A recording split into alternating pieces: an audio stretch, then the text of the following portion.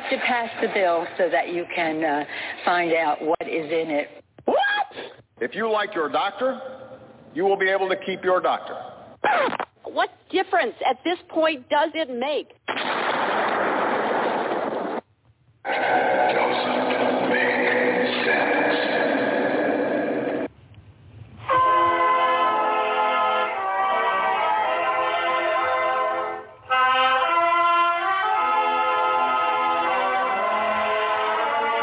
If you're looking to make sense out of what's going on in the world today, then you've come to the right place. Welcome to Southern Sense Talk Radio with your host, Annie, the Radio Chick Ubellis, and featuring Curtis C.S. Bennett and the most interesting guests that you'll find anywhere on Internet radio.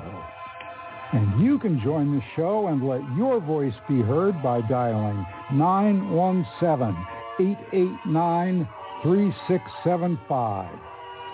So sit back, relax, and remember, Southern Sense is common sense.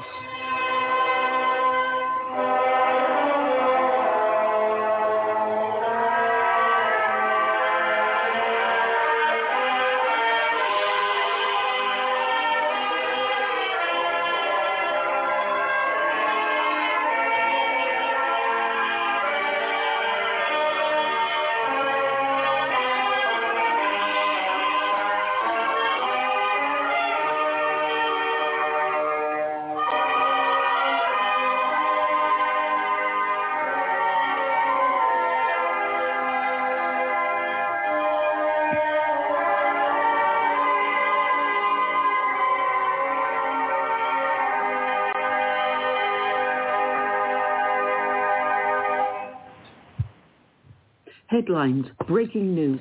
It's another hurricane. Oh, no, wait a minute. It's an earthquake. Oh, no, it's another riot going on. Oh, the world is falling apart.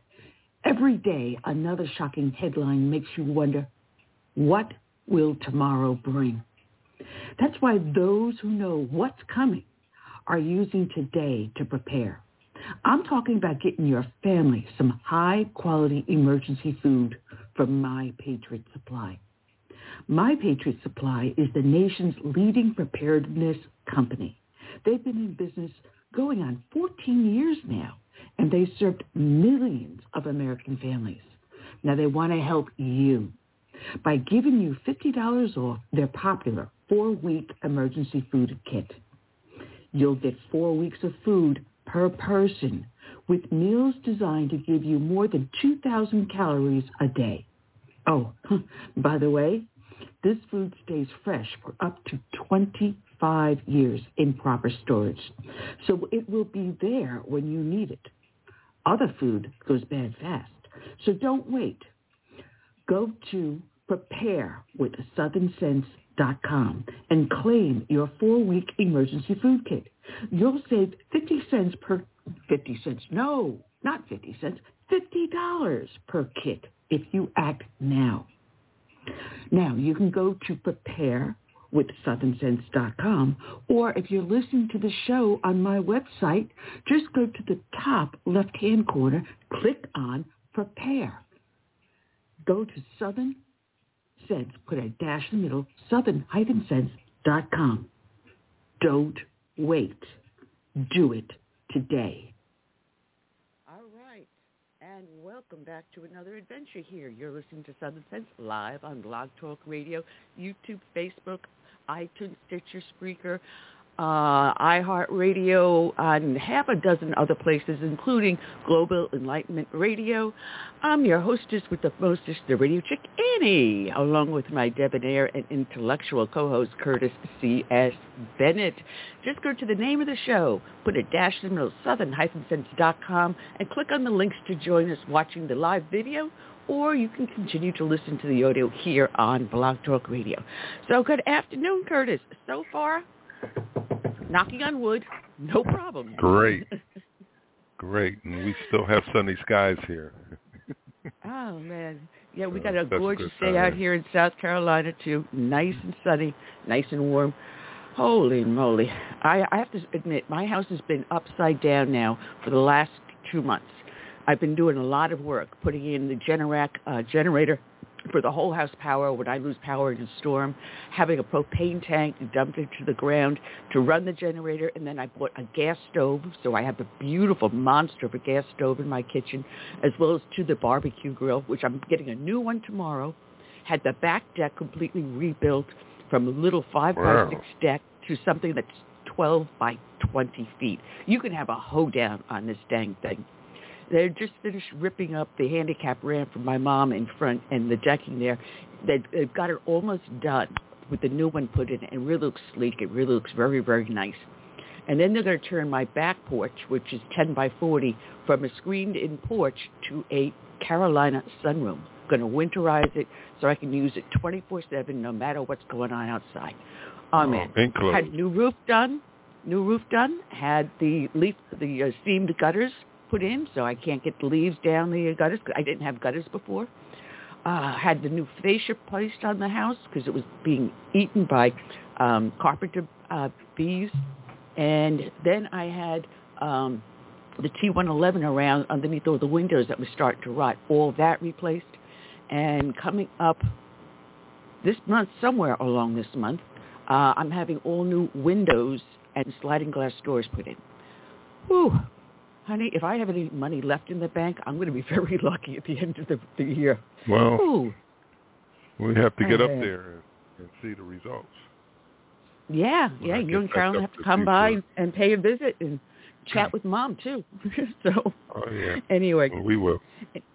Anyway, we've got ourselves a great lineup. And actually, I just got a tickle on my nose, so pardon me. I can't believe this. It's like a piece of cat fur, I think, just went up my nose. Anyway, we've got a great lineup of guests here. We have Katie Arrington, who's running against Nancy Mace in my district right here in South Carolina, District 1. We had Mark Sanford originally represented us, and then it was Beer Can Joe Cunningham, and then now Nancy Mace. So we now have about 5 people running against Nancy Mace in the primary. And Katie Arrington is in the lead against all the other candidates. Cecily Davis is coming back. She's challenging Ilhan Omar in Minnesota. I believe that's District 5. I didn't write down. That's dumb of me. We have our friend from the Epic Times, Mark Tapscott, coming in. And we have Dr. Day. I'm not going to pronounce his name correctly. Let me get my little notes out here. Deyaratna. Dr. Kevin Deyaratna with the Heritage Foundation. That sounds close. We're going to be banned. We're going to be banned because we're going to discuss the truth about COVID. So watch how many places are going to kick us off. So like I said, we've got ourselves a great show on today. I want to welcome everyone that is over in our chat room here on Blog Talk Radio. Also, those that are listening now over at Facebook and YouTube. So feel free to post in the rooms. I'll try to keep an eye on everything here, even though that means me spinning around like a nut. And I got a new chair. I have a new chair. And I actually can sit with my back not killing me. So, yeah, I got to get one myself. The one I have now, I bought it like 2 years ago, and now just about every time I sit in it, it likes to sink. And I have to get it back up to where I like it. No, well, that's the problem. The other one was a really beautiful chair, and unfortunately, I found it very, very difficult to adjust. So, and I'm trying to write in the chat room, and it's not working out too well, but we're trying. Here we go. All right. Those that listen to our show know that we start off each and every show with a dedication to a fallen hero. And today's show is going to go out to Corporal Charles Galloway of Harris County Constable's Office, Precinct Number 5 in Texas. His end of watch was Sunday, January 23rd of this year. And this is from Channel 11, KHOU. And it reads, condolences for a Harris County Precinct 5 corporal shot and killed during Sunday morning traffic stop, had started pouring in online. Corporal Charles Galloway was with the department for 12 and a half years, and most recently served as a field training officer before being gunned down during a traffic stop in the 9100 block of Beechnut at approximately 12:45 a.m. Galloway was conducting a routine traffic stop when the suspect got out of his vehicle and fired upon the deputy multiple times before driving off, Houston Police Department Chief Troy Finner said. Message to the suspect. The best thing you can do is turn yourself in peacefully, Finner said. Harris County Precinct 5 Constable Ted Heap said it appears Galloway didn't even have time to respond or defend himself, and that these incidences are happening too regularly and need to stop. We have to put an end to this, Heap said.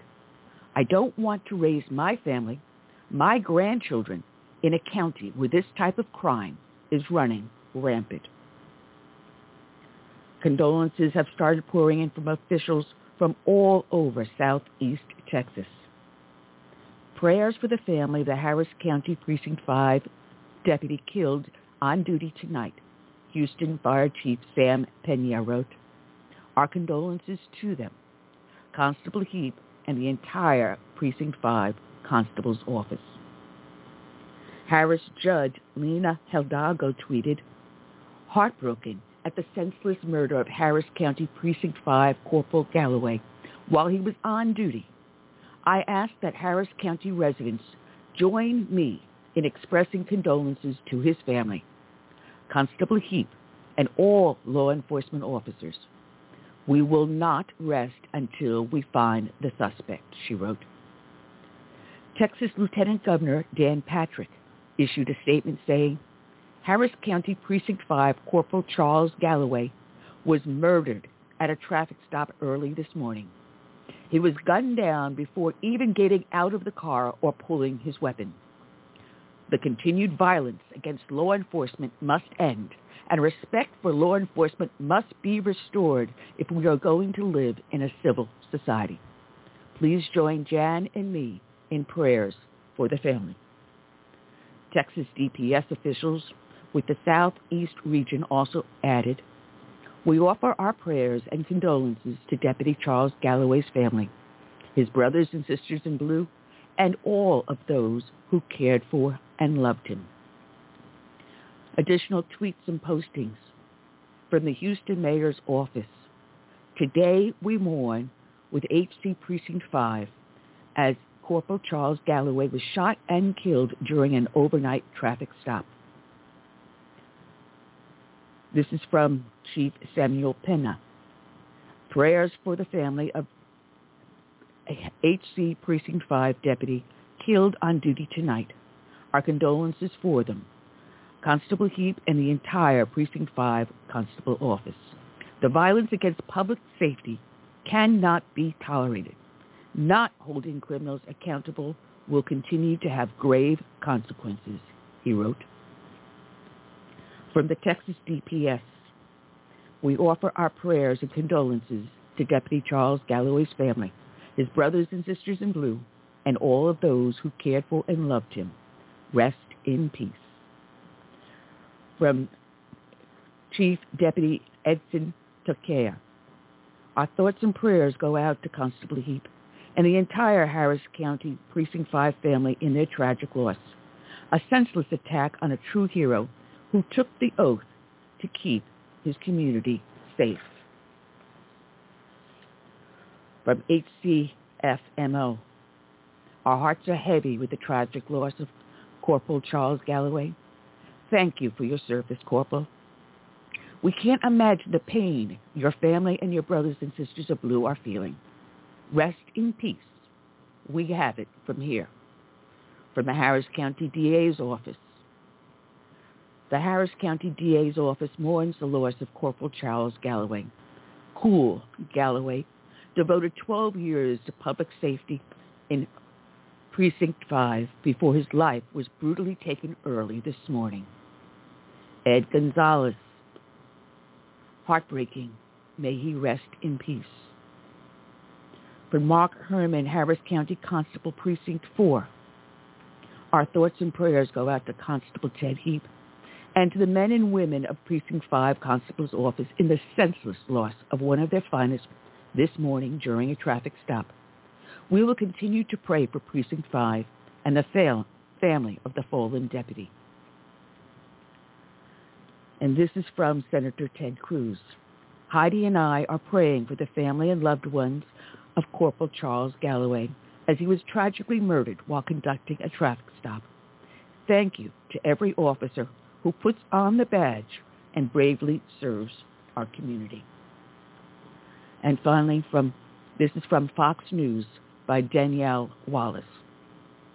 The funeral for a Texas corporal shot and killed allegedly by an illegal immigrant during a Houston traffic stop included remarks from the leader of the department who slammed what he described as a broken judicial system for coddling criminals and allowing violent offenders to return to the streets. Harris County Corporal Charles Galloway was shot in the head while conducting a traffic stop on January 23rd in Houston. Body and dash cam footage showed he was killed while still in the front seat of his patrol vehicle after the suspect hopped out of his car, fired a rifle into the corporal's windshield, and then fled. We cannot continue to serve successfully the community we love when there is this blatant disregard for authority because it doesn't fit a particular narrative. Harris County Constable Precinct 5 Ted Heap said at the funeral for Galloway, who was survived by an 11-year-old daughter. This comes after 3 Houston police officers were shot the week before in a separate incident by a defendant with at least 9 prior felonies and who was wanted for aggravated robbery.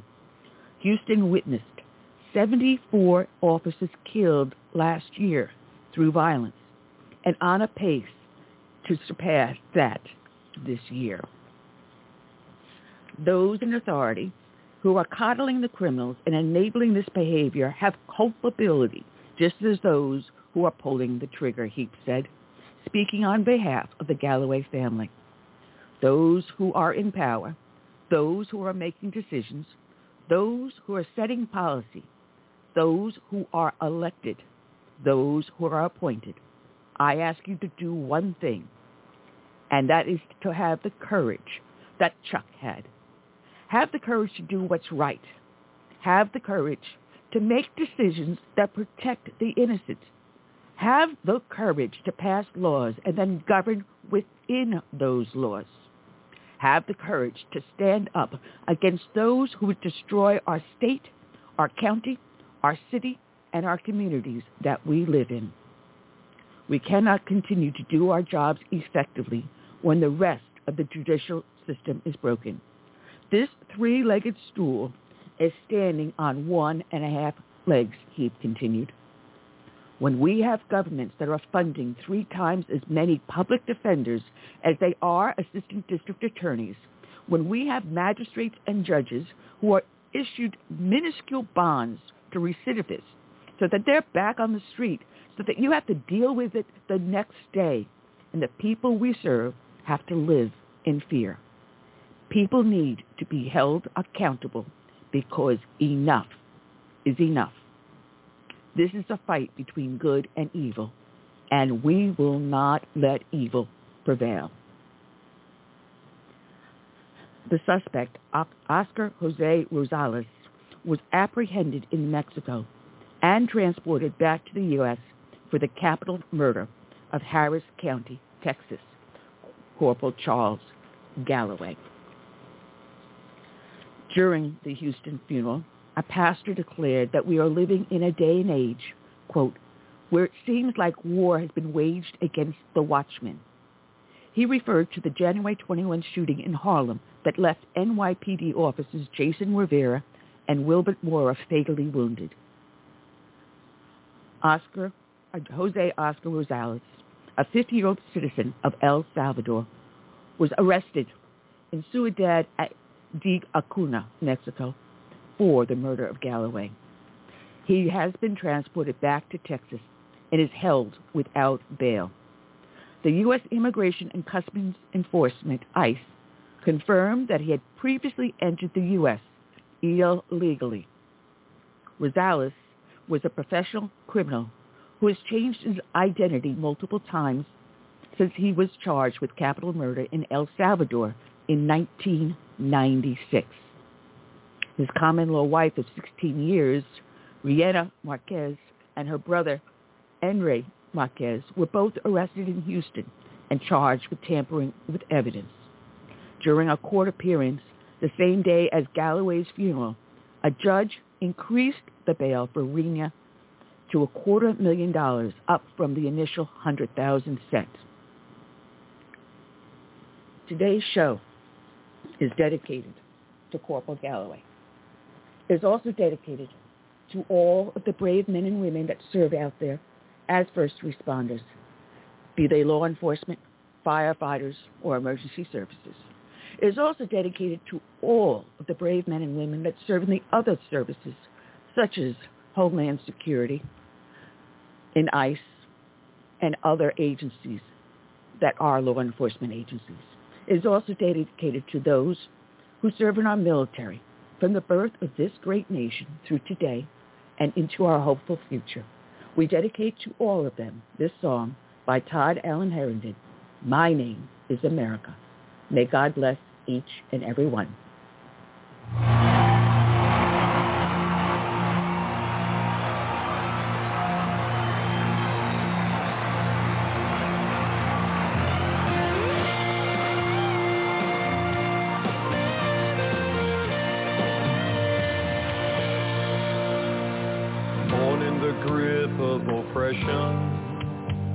I fought for my liberty. I paid with the blood of my people. Freedom has never been free. Now my door's always open to dreamers and friends. When I'm attacked, I protect and defend.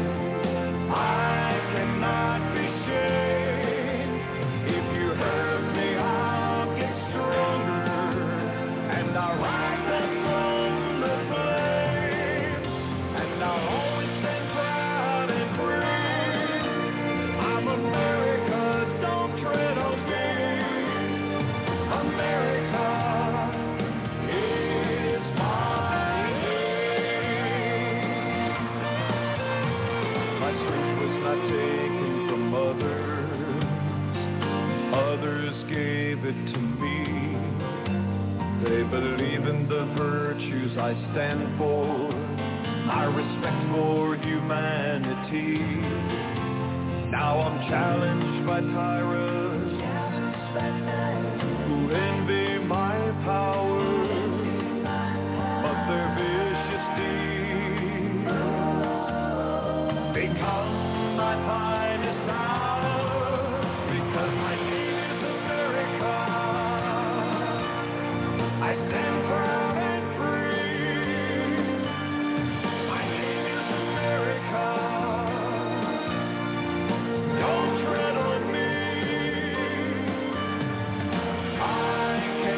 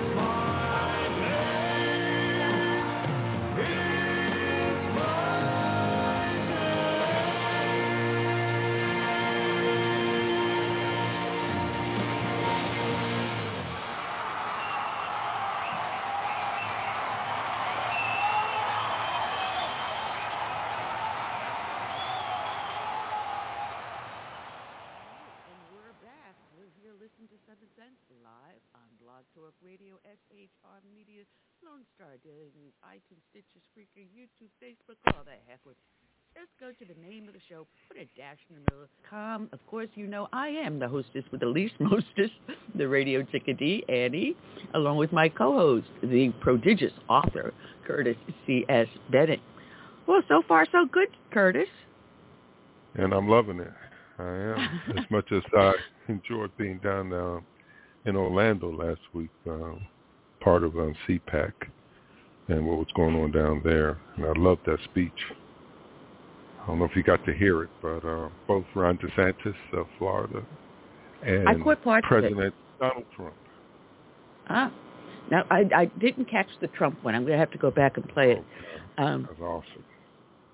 Yeah, so I'm waiting for our first guest to call in, Katie Arrington, who hopefully should be in very shortly. She's running, she is actually the lead runner against Nancy Mace here, and we got a lot to talk to her about. Matter of fact, her right-hand person never got back to me yesterday when I left a message for him. So I'm wondering if he even got the information. So, Curtis, take over for a second while I try to send out this text. So just bear with me as I do this. Oh, most certainly. Well, back to CPAC. As you know, Ron DeSantis is hated by the left because of his stances, and we love it here. We have a lot of freedoms. We're not tied down to all these mandates surrounding COVID, and we are enjoying visitation from all over the world. Of course, most people understand that Orlando is the main attraction, the vacation capital of the world, so business seems to be booming down there. And not only that, we have to walk around wearing a mask unless you want to. And there are still a few people who feel, they can't get through their day without having that mask on, whether they're in the home or out in public. They have to have that mask on. But like I said, we have choices. We have options. We have freedom here. Unlike other cities, basically Democrat-run cities and states, where everything is a mandate or order or regulation. So, well, actually, we're going to be discussing all this at the very end with our Heritage Foundation guest, Dr. Daya Ratna. I'm going to get that name right. I'm going to have to work on that one. I'm not even going to try it. Dr. Kevin Daya Ratna, because he has an interesting report that Heritage came out with that he was one of the authors on back on February 24th. And all that you were talking about is part of that report. And if you notice, you see a lot of these blue states are starting to open up. They're starting to follow the examples of those of us in the red states. And this is funny because just the other day I was in Walmart, or as I call it, Wally World, and I'm going through the vegetable section, trying to get some fresh fruits and vegetables.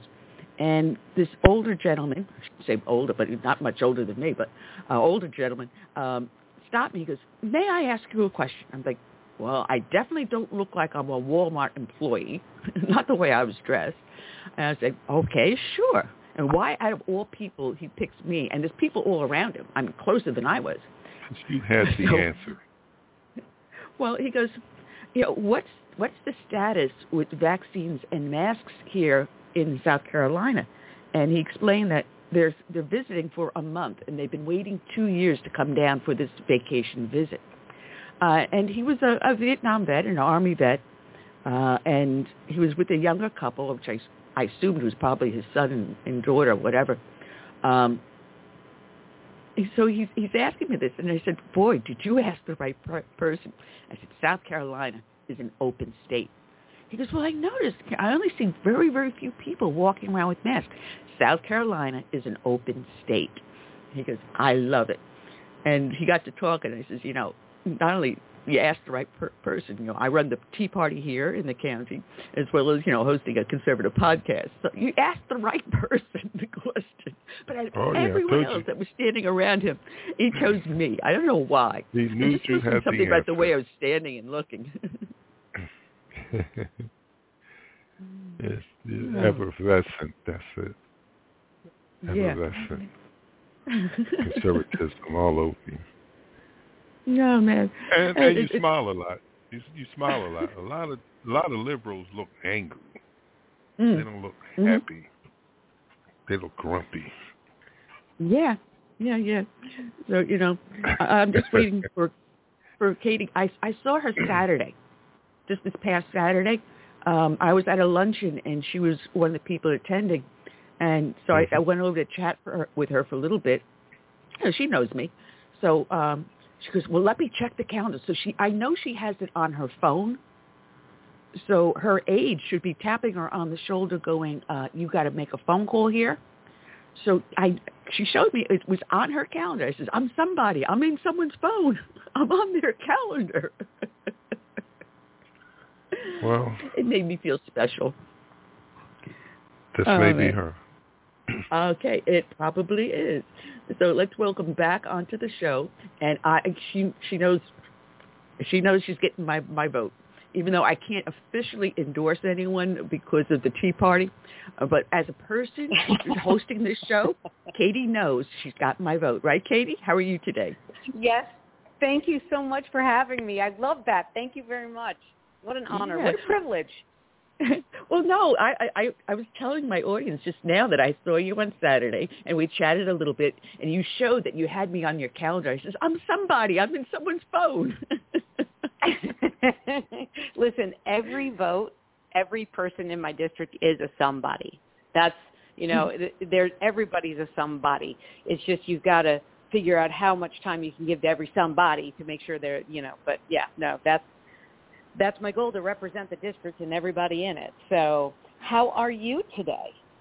I am doing fine. Fortunately, we haven't had a lot of glitches in the show today, so I'm knocking on wood and hoping that nothing bad happens. Because anything that can go wrong usually does go wrong with me. But, you know, so people understand a little bit. We're just going to say, not today, Satan, not today. Just not today, Satan. That's every time I get in my car now. Not Satan, not today.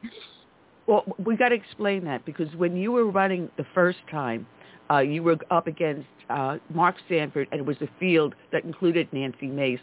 And you were heading down to Beaufort County to meet a bunch of us, and you were in a horrific head-on collision. It was at one point, it was, you know, whether or not you were going to make it out of there. The other driver did not survive the accident, and he ended up proving to be legally intoxicated. And, oh, my goodness, and you came down to the Beaufort County GOP right after you got out of the hospital in a wheelchair, and you were still trying to campaign. God bless your heart. But, like, I can understand when you say, not today, Satan, not today, every time you get in the car. I mean, that was awful. Yeah, it just, so I won the primary and was elated, and that drive, you know, I was talking to my best friend who was driving and reading the congressional record from Joe Wilson, who just congratulated me on beating Mark Sanford. And I looked up, and there were headlights, and the lady that hit me, you know, rest her soul. I wish no ill upon her or her family. She didn't mean to do it, but my gosh, it derailed my entire campaign. I was on life support. Not to be graphic, but I bled out and coded on the way to the hospital. They revived me, put me on life support, had, you know, the seatbelt, because I'm 4 feet 11 inches and 105 pounds. Unbeknownst to me, I didn't realize the front seat was not designed for me. I should be a backseat seater. The airbag protected my upper body, but my lower body, the inertia, the seatbelt literally cut me in half and blew out my spine and broke both my legs and severed an artery and lost some of my colon, small intestine, large. I mean, it was bad. It was really bad. So I didn't really recover in 2018. You know, I as much as I tried, and when I went down to talk to everybody down south, I mean, it just, to be in an accident like that and try and hit the campaign trail 4 weeks later, I was underwater. And no choice. You can't drop out, so I fought it to the end. The Democrats outraised us. I mean, Nancy Pelosi jumped on that just unbelievably fast and was outraised 3-1, but only lost by just over a couple of thousand votes, narrowly. And then went to work in the Pentagon, Chief Information Security Officer for the DoD. Was blessed and honored to work on the team that we were in charge of. My job as the Chief Information Security Officer is to be over the cybersecurity for weapons systems and critical infrastructure and the industrial base.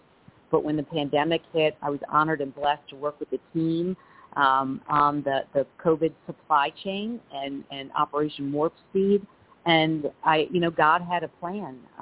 If I hadn't had the accident, I would have won Congress, and I wouldn't have been as effective as I have been. So thank you, God, and not today, Satan, where I am.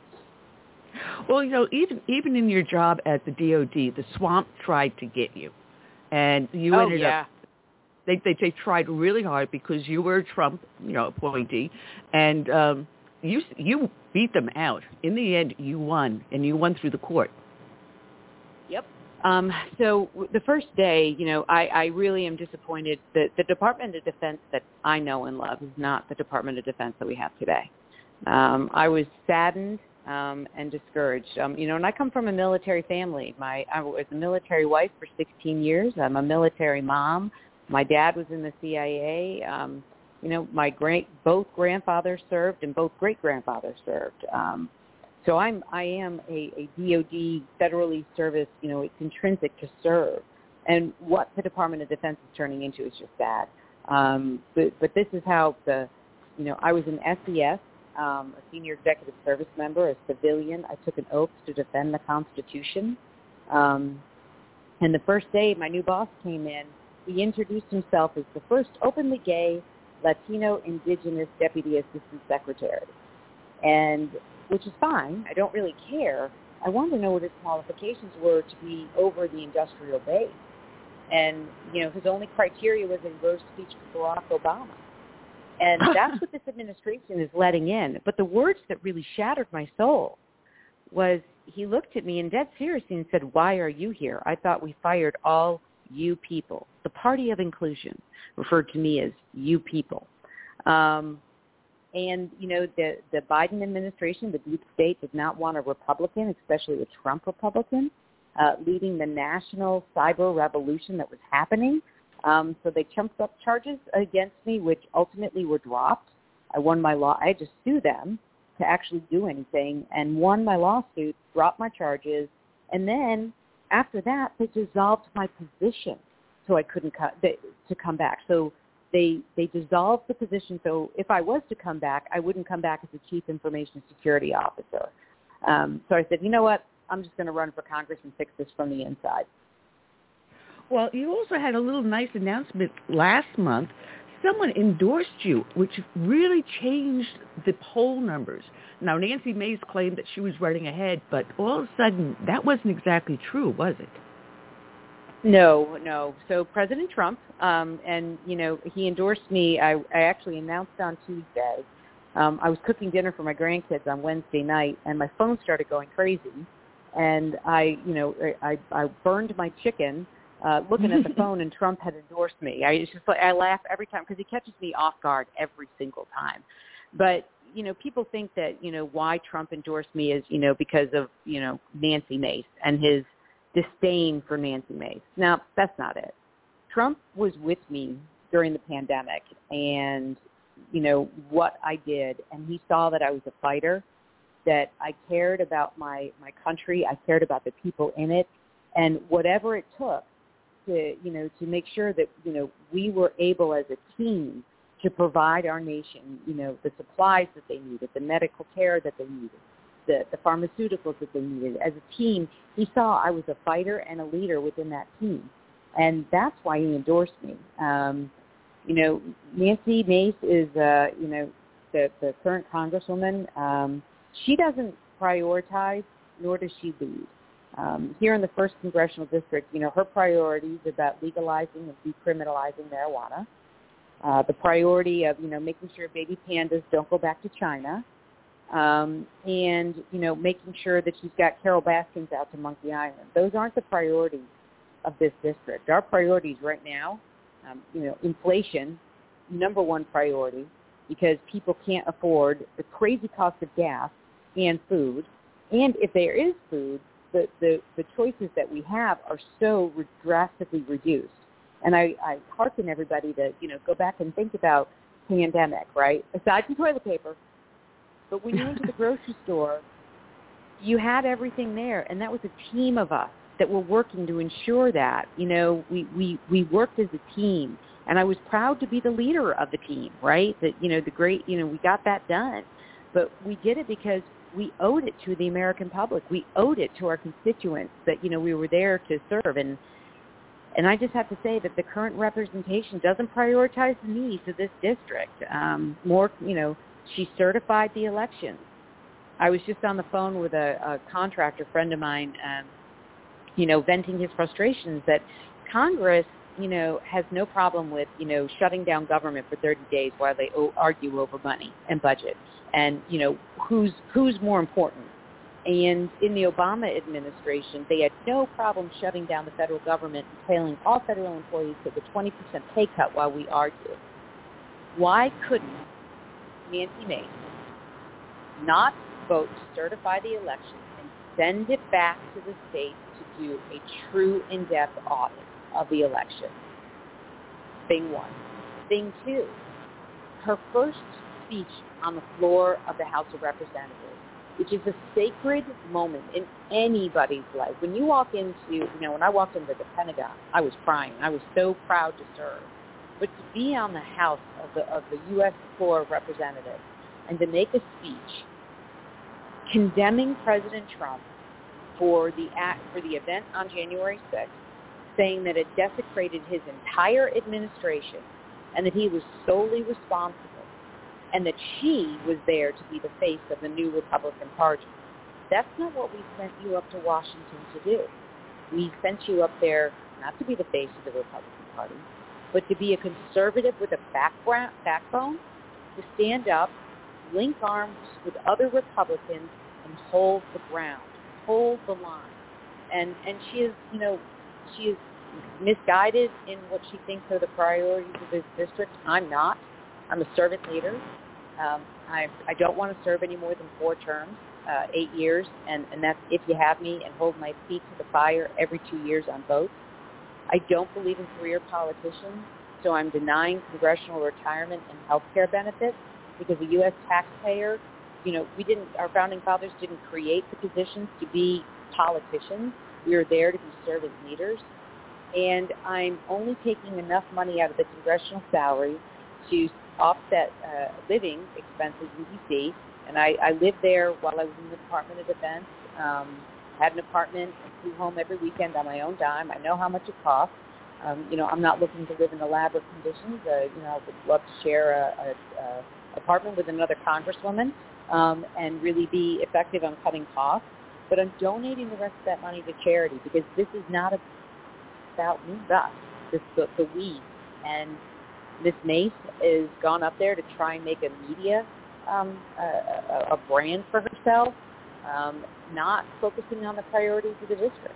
I mean, she sits on transportation. And even though the infrastructure bill and Build Back Better, right, horrible, but at least if it's moving right, fight for us in South Carolina one. We need money for roads. We need money for bridges. Port Royal needs money. Where was she on all of that? She was busy, taking Carol Baskins out to Monkey Island. So I need to send her home. And I hope that your listeners, I appreciate that you're voting for me, but I hope your listeners understand how critically important it is not just to send any Republican up to Washington in 2022, but to send a Republican who's going to keep that America First agenda as the priority and not move off of it. And that's what, my message is. Yeah. Now, you had mentioned inflation, which is really hitting really hard, and gas prices are rising.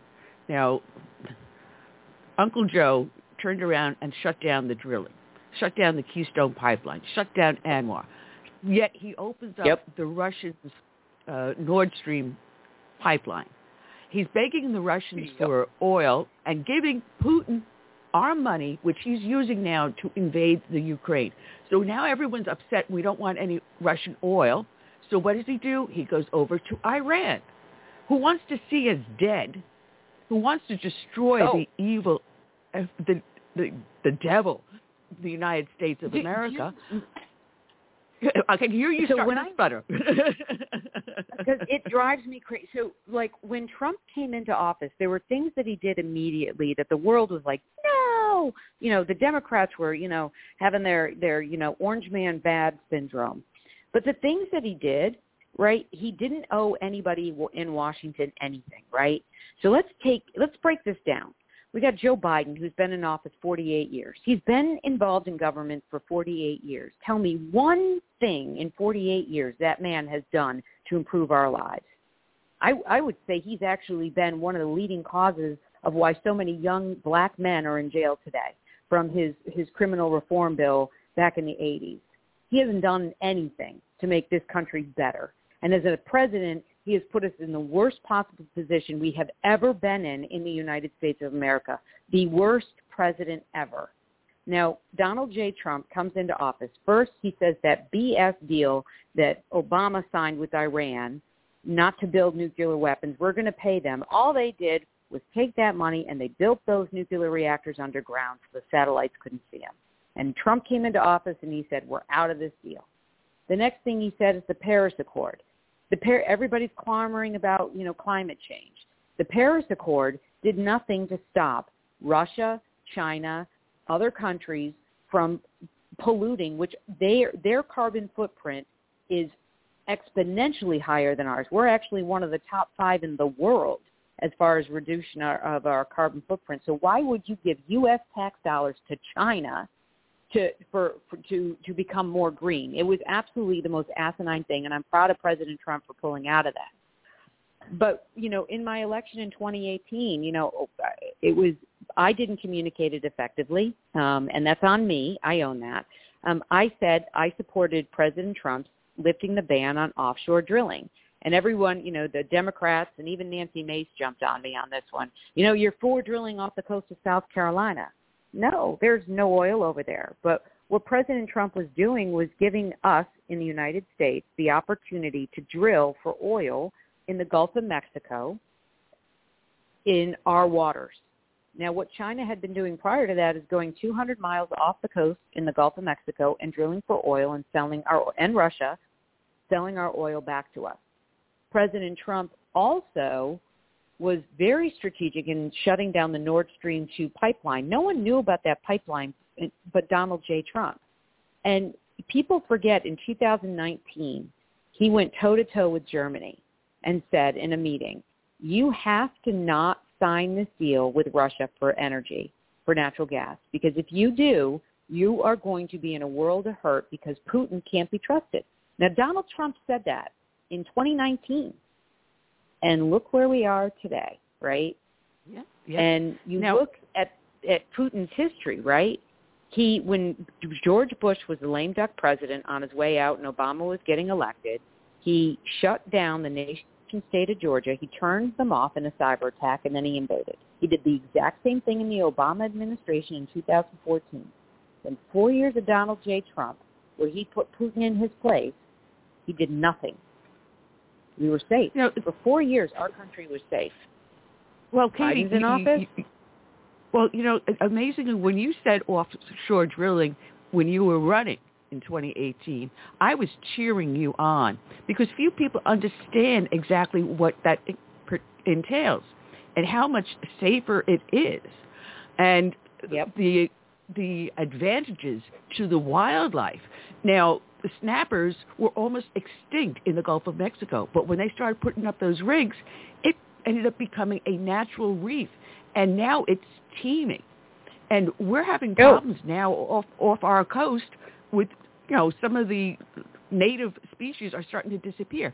If we did have some drills, and they're 5 miles offshore, they're not near, They're on the upper shelf, so they're not deep water wells. We could reinvigorate our fishing tourism, our fishing industry, and bring in more tourism to the coastal areas, because you're not going to see the rigs. If there is, at least let them explore. And if there's a chance... Well, there's no oil out there. They did the studies in the early 50s, and they did them in the turn of the century. There's no oil, but there's, and your point about the natural reefs, right? That has been one of the benefits to the Gulf of Mexico. But the point of the matter is, here's the thing, right? I would much rather OSHA and my EPA be over a rig than China with no rules, no laws, no nothing, 201 miles off of the shore of Texas or Florida, drilling away. And if they have a leak, they don't have to report it. They don't have to do anything. They're all around Cuba. Oh yeah, it's ridiculous, and there are no rules. There's no oversight. So we look at what we had when Trump was in office, and then you look at what we got with Biden, and it's like you hear Trump and you're like, oh, Trump. And, somebody said the other day to me, well, it was Trump no one knew what Trump would do. And so Putin wouldn't do anything because he never knew what Trump would really do. And the bottom line is Trump was a patriot. Trump is a patriot. Trump wants this nation to succeed more than he wants any other nation on the planet to succeed. Period. Putin, on the other hand, wants every other nation destroyed, and he wants to be the world superpower. Him and Xi, they argue it over, the two of them, who's going to be bigger and better. But it's ridiculous, the power that, Biden gave Putin. He handed it over to him. He was more concerned about protecting his son. We are not talking about the Hunter Biden laptop. We're not talking about Burisma. They're all, oh, poor Ukraine. Well, if the Democrats had followed through and had been just as, as investigatory as they were to the Trump family as to the Biden family, but the hypocrisy that they show, Biden's all great. We have a laptop that has been confirmed it's Hunter Biden's. It's been confirmed. There's no shadow of a doubt that when he refers to the big man getting kickbacks from Russian oil and Chinese oil and gas, it's Joe Biden. That Joe Biden, as the vice president of our country, was selling us out, and the media nor the Democrats will acknowledge it. So we shouldn't be surprised where we are. It's just sad that so many people in Ukraine are losing their lives today. And the blood of those, they're on the hands of Putin, but they're also on the hands of Biden, as well as the 13 soldiers, men and women that died in Afghanistan. This president is an abomination to this nation. He really is. And Kamala is just as culpable. Both of them should be impeached, period. Don't get me started on Nancy Pelosi. What was she thinking of? Biden at the State of the Union is talking about the military that are coming down with cancer because of the burn pits. He got his facts a little mixed up there, but Nancy Pelosi standing up and smiling, cheering, and clapping because our men and women in the military are dying and you're happy? I'm not exactly sure if she missed, she didn't know if she was supposed to clap. She can stand, but she did look a little crazy there, rubbing her hands together. But you know what, out of all the kerfuffles and, calling the Ukrainians, the Iranians, and, getting stumbled up and building a vaccine wall. I don't even know where Uncle Joe was going on that one. But at the end of the speech, I was watching it with my team, and when he started, God bless America, God bless our troops, and then he said, let's go, and he ended up saying, I think, get him, but I swear to you, he was going to say, let's go, Brandon, and something, in him just said, oh, wait, that'd be bad, because I swear that's what he's getting ready to say, let's go, Brandon. His wife must have been signaling to him, like, shut up. Like, no. Well, did you see Kamala behind him? When he said Iranian, she's like, she's tried to hold her face still, but she mumbled the words Ukraine. Yep. You can't even read the teleprompter. They had that poor man, and it's almost elder. It is. It's elder abuse what they're doing to him, right? Well, elder abuse. I've said that many, many times. It is elder abuse. But the road we're going down with what's going on in Ukraine, and I at this moment in time, I'm glad my husband passed, because if he saw what was going on, he would be absolutely exploding. Because my husband is from Latvia, and his family ended up, emigrating here right after World War II because they were displaced persons. They knew what it was to live under the Russians. And Putin wants the port of Riga, which is the capital of Latvia, and it's known for its submarine base there. He wants that base back. So he's going to go through Ukraine. Then he's going to go through, I'm looking at the map now, was it Belarus? That is between the Baltic State. Yeah, Belarus. All right, I got that correct. I'm putting a map in my memory. And then he'll go after the 3 Baltic states, Estonia, Lithuania, and Latvia. And all he has now, And then you got Poland, folks. Like, really? Yep. Do you know why we have so many treaties with Poland? Hearken anyone to look up, Google, U.S. State Department Special Security Treaty with Poland, and read for yourself why Poland is so critical. It's out there for the public. But what we have to remember, right, is that any ism is bad. Communism, socialism, they're bad, right? They're inherently bad. They don't work. Isms are bad.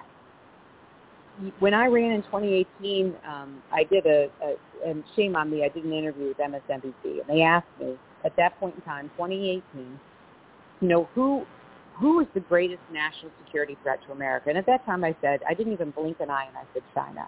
And they were like, no, what about Russian collusion? And I said, no, under the President Trump's economy, right, he's got Putin on his knees. The Russian economy is dwindling because President Trump is taking what makes the Russian economy move away from him. So there was no Russian collusion, right? The last thing that Putin wanted was President Trump in office.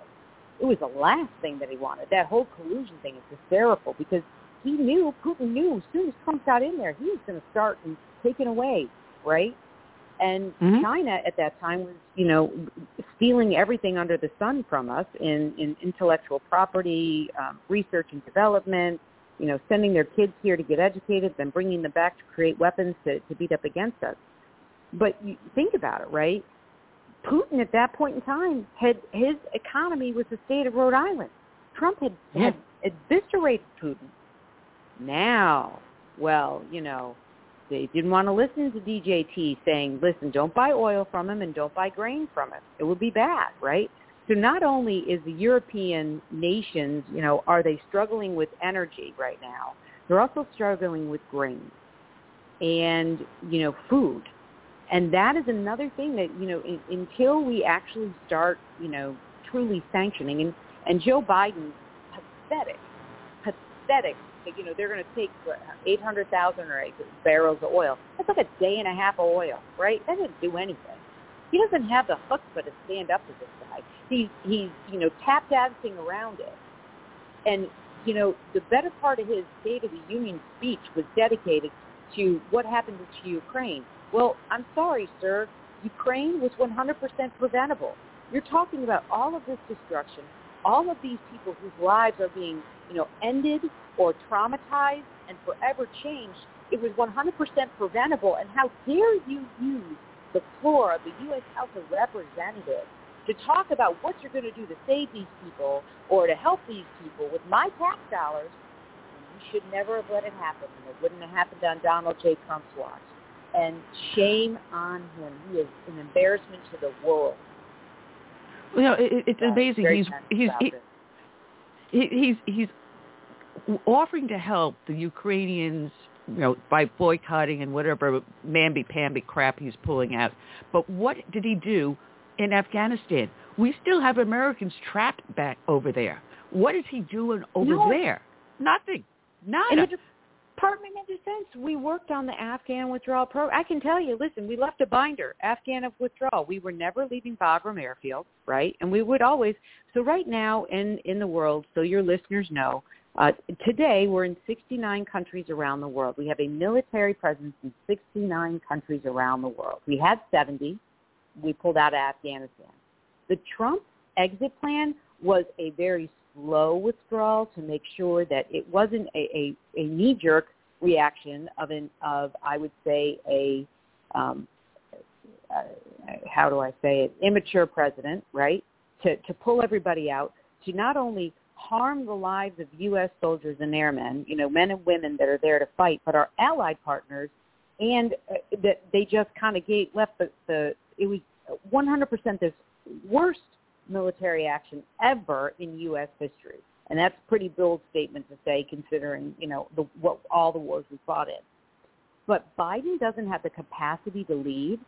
He has a Department of Defense, Secretary Austin and General Milley. I still don't understand why those two men had not been relieved of duty, as they were in charge of the Department of Defense. But instead, they're more concerned about the woke culture and making sure that, it's a kindler, gentler military. And I made a speech this weekend. As the Russian soldiers are marching through Ukraine and have no problem bayoneting a young man to death and the death of a 6-year-old child, there's nobody sitting there saying, am I culturally diverse enough to murder you? Am I taking your pronoun into account as I'm putting a bayonet through your heart? We have to understand that is the reality of the world, and our military, under the leadership, the commander-in-chief of Joe Biden, is a weaker military because of that. That is not what we need to be training our soldiers, men and women, airmen, and our naval forces.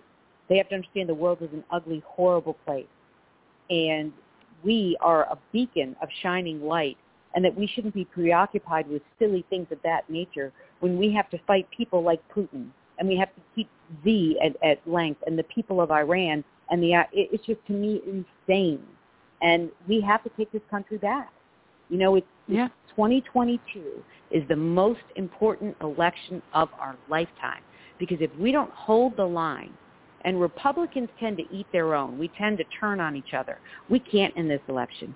We have to lock arm in arm. We have to send to Washington the most conservative, backbone, strong-willed congressmen and women and senators to hold the line and to get prepared, to put a stop to all the madness that Biden's been doing, and then get all the legislation prepared and ready to go for the day that we reelect a Republican president and we're ready to take this country back.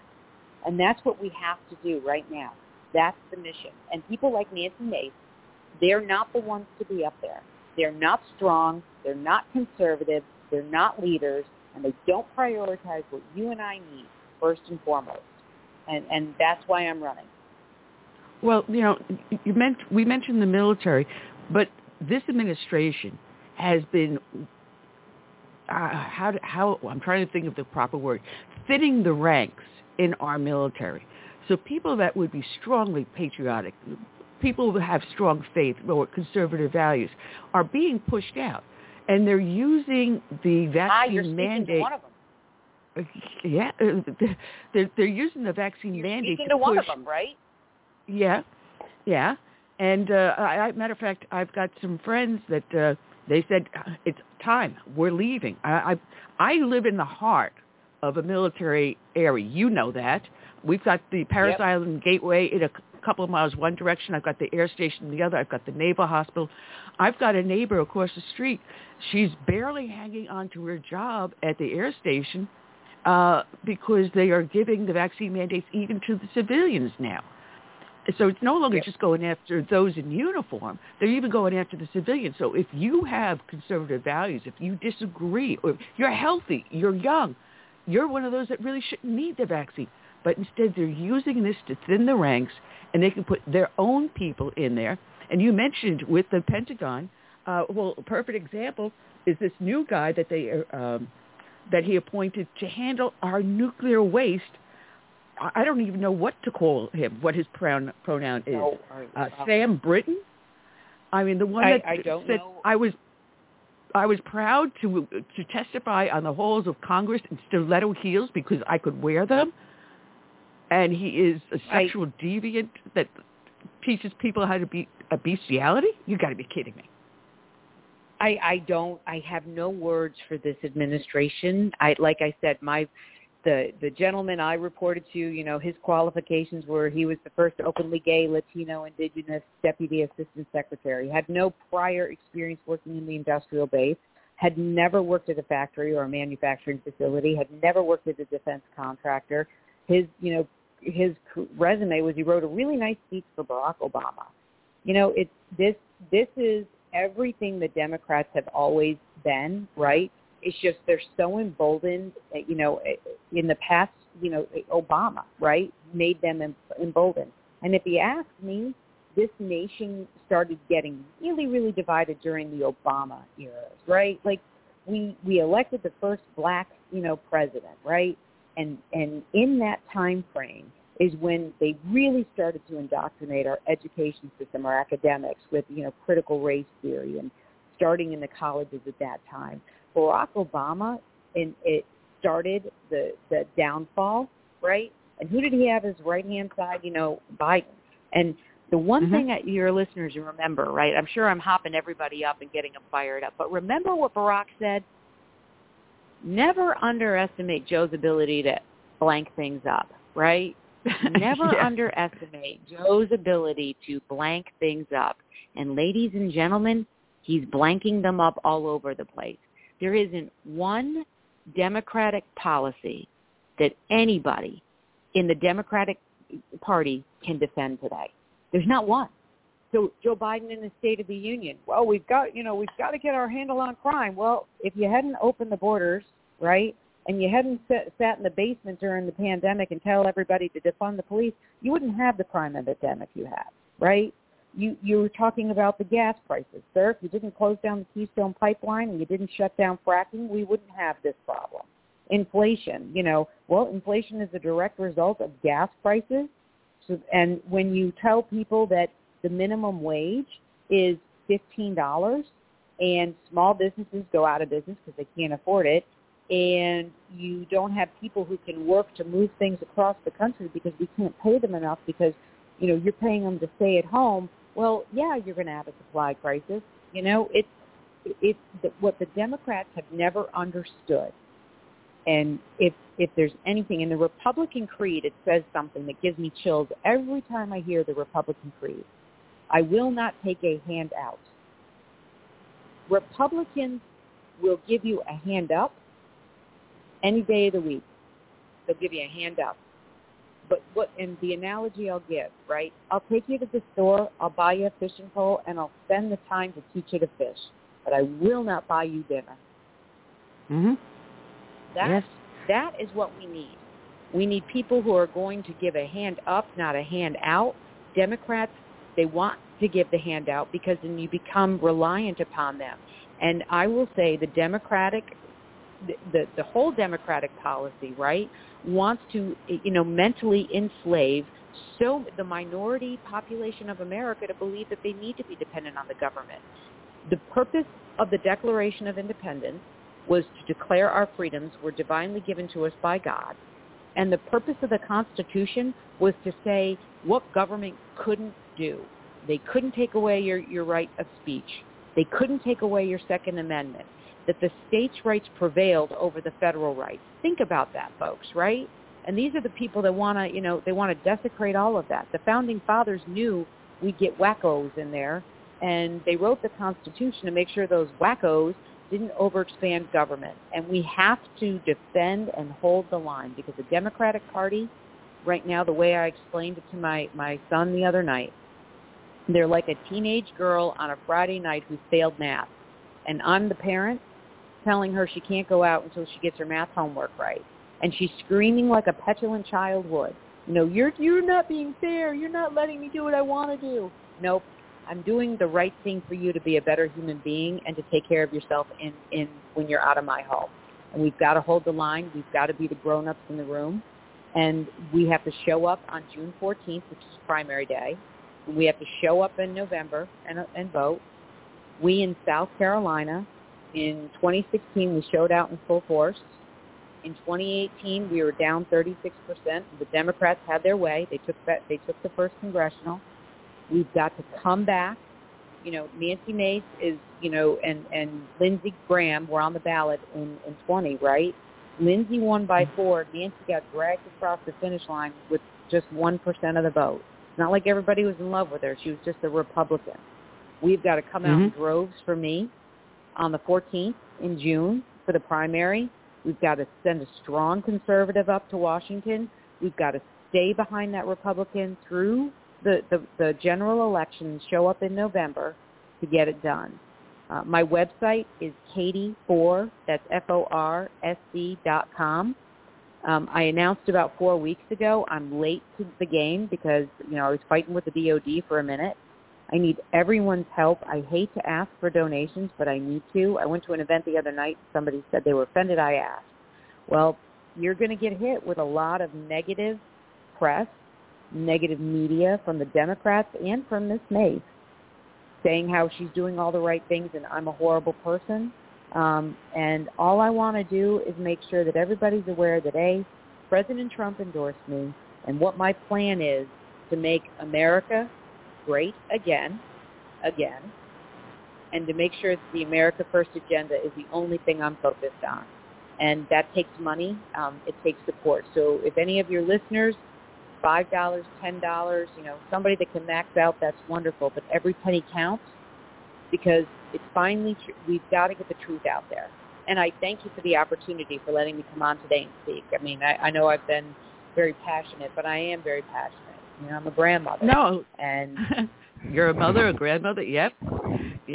And you're going to be at our Tea Party meeting in April. Are you going up to the Trump rally that's in Florence in, I think it's about 2 weeks? So actually, yes. And if people go to my website, the Katie4SC.com, I'm actually getting buses so people don't have to drive up there. As a survivor of a very bad car accident, we're asking for a donation of $150. We will have buses that will take you up to Florence that will get special seating. You'll actually be on stage with the president sitting behind him during the rally. We're going to have a tailgate. We'll provide lunch for everybody. And good old-fashioned stumping, right? I love good old-fashioned political stumping. So we'll have an area with a stage and a microphone. I've invited all of the legislators in the area to come up there and have a good afternoon of stumping. Then we'll have expedited entry into the event, so you won't have to wait in the 5-hour line. And then we will bring you back home by bus. And the $150 is going to cover all that, so we can make sure that people can go to the event safe, not wait in line, eat, have a good time, get to know each other. SC1 is a South Carolina 1st Congressional District. Is a very diverse district, but we really are one team, one fight. And I think it's a great opportunity to meet your neighbors and have some camaraderie about being a strong conservatives, and looking forward to it. Well, now you got me where I was ordering tickets.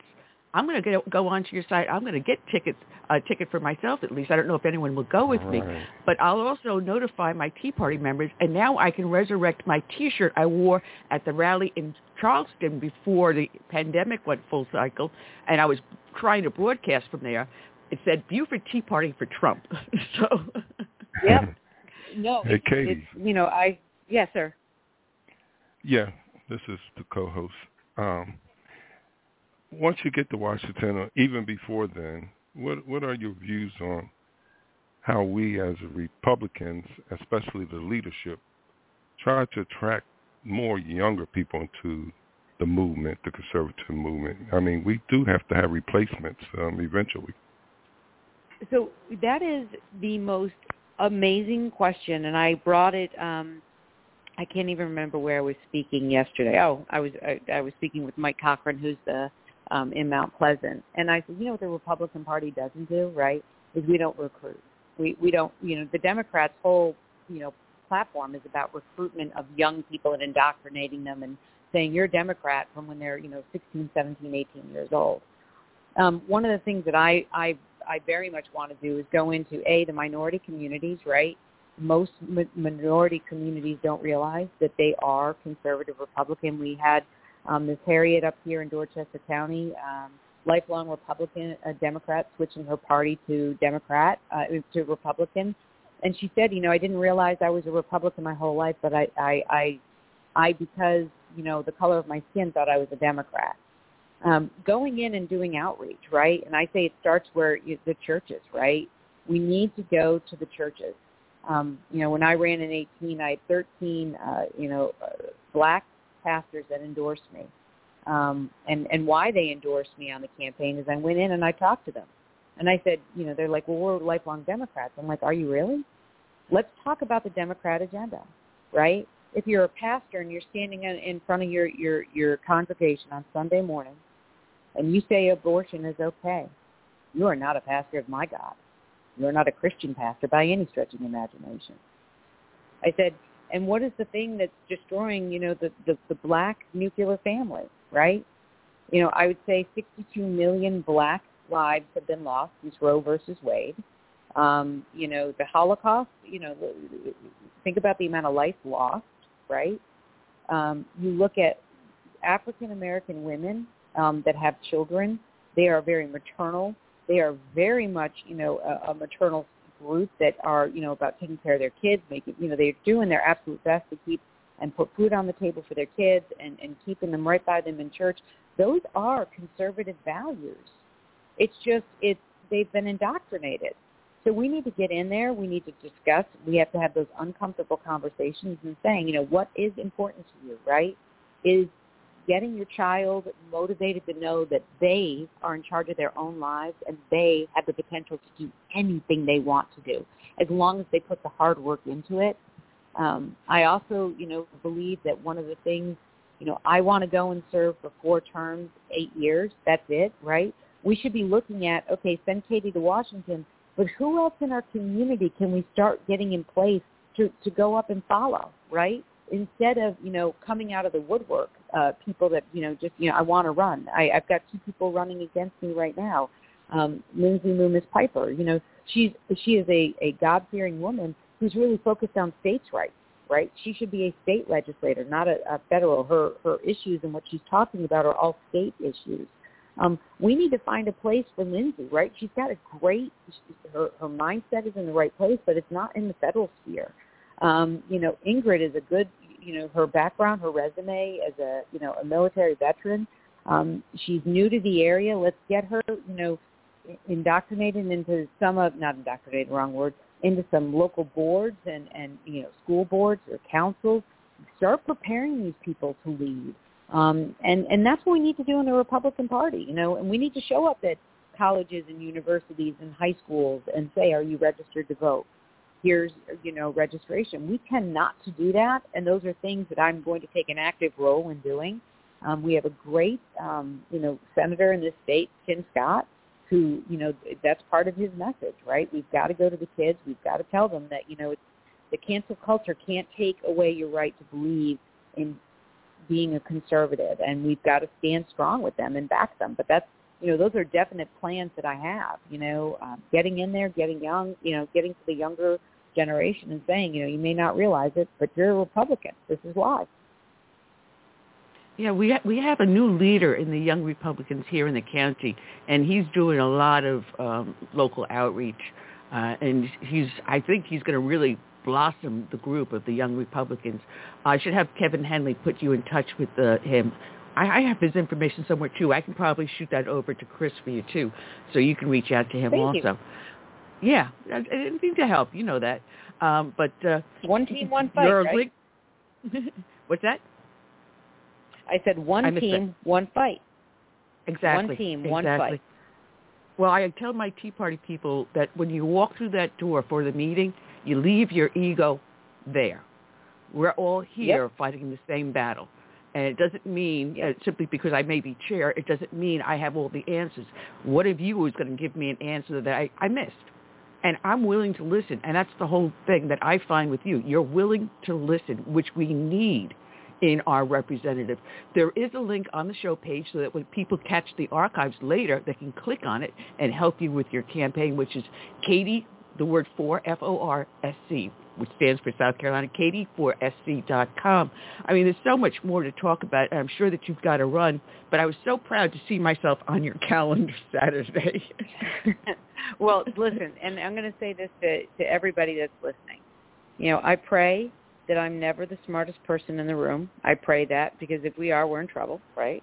And when people go to Washington, they tend to think that they're the smartest people, and they're not. Two, I look at legislation as a team sport, if you were, right? I don't, you know, I'm not the best person on, you know, and I don't want to put a word out there that can get misconstrued, right? But if I'm bringing up a vote or getting ready to vote on something like, you know, financial or, you know, banking issues, I want to reach out to my local leaders and say, hey, what does this mean to you? I'm reading the legislation. I understand it, but what does it mean to you? Reaching out to doctors, you know, what does this legislation mean to you if it's about health care? And educators. You know, I firmly believe we need to get rid of the Federal Department of Education. I think that's a huge waste of money, so I don't really want to reach out to them. But, you know, I want to go to the local level. But it's leadership is knowing who to communicate with to help make the best decision. It is not knowing all the answers. And, you know, that's one of the great things about, you know, when Donald Trump didn't know something, he knew who to call. I know a lot of people to call, but this is, you know, I want to go be the voice, right? I'm not the opinion. I'm the voice of the district. And, you know, I need to hear from everybody. You know, I'm, as you know, I hope you vote for me. I hope you donate and get behind me in the campaign. But I can promise you, if you do, I'm a woman of my word, right? I'm not going to Washington to be famous. I'm going to Washington to be there the days that I need to vote and be in committee. The rest of the time, my job is to listen and to try and fix the problems we've got in our state, to work with our local legislators, our state legislators, along with our federal legislators, because it's a team sport. And we can't have what the federal government's doing messing up what the state's doing and vice versa. And I hope that everybody listening, you know, help me in the donations, because, you know, I've got March 31st as my deadline date to raise money to show that I'm capable of winning this election. And then I need everybody to show up on June 14th and vote. And if anything I say today, you know, makes you have more questions, go to my email address is at the website. Send them in. I do respond. But thank you for your time today. I so appreciate you both for doing this, and looking forward to seeing you up at March 12th in Florence. Yeah, and then at our Tea Party meeting in April, and you may end up coming down to one of our GOP meetings. So we never know where we'll run into each other again. Well, God bless you, Katie, for the hard work you're doing. God bless you. Thank you so much. Have a wonderful day. Take care. You Bye-bye. Too. All right, Katie Arrington, running here in South Carolina for District 1 against Nancy Mace. And I think she is, maybe that accident was maybe in a way a secret blessing, because she is so much more powerful, so much more dynamic than when she was running in 2018. And I think she's an excellent, excellent replacement for Nancy Mace. And I apologize. For some reason, I don't know how to turn the sound down on this one. Oh, here we go. It'll all be down. Oh, I didn't realize it was on. Okay. We got a few minutes before our next guest calls in. We're going to have Cecily Davis calling in a few minutes. There's something that just hit the news just as I was warming up my equipment today. And what was that? Joe Carcinaya, he is in jail for the Boston bombing. And he had an appeal. The brother, the one surviving brother. Right. And there was an appeal to the Supreme Court to not give him the death sentence. He was trying to sneak out from underneath that. Well, the Supreme Court ruled. And guess what? He is going to be placed before a judge and sentenced to death. So it's been a long time. How did they rule? I mean, what margin? They 5-3. Oh, I didn't catch that. I didn't catch it. Like I said, it was just being announced as I was coming in the office here to warm up all my equipment. So I didn't see that. I can check later on.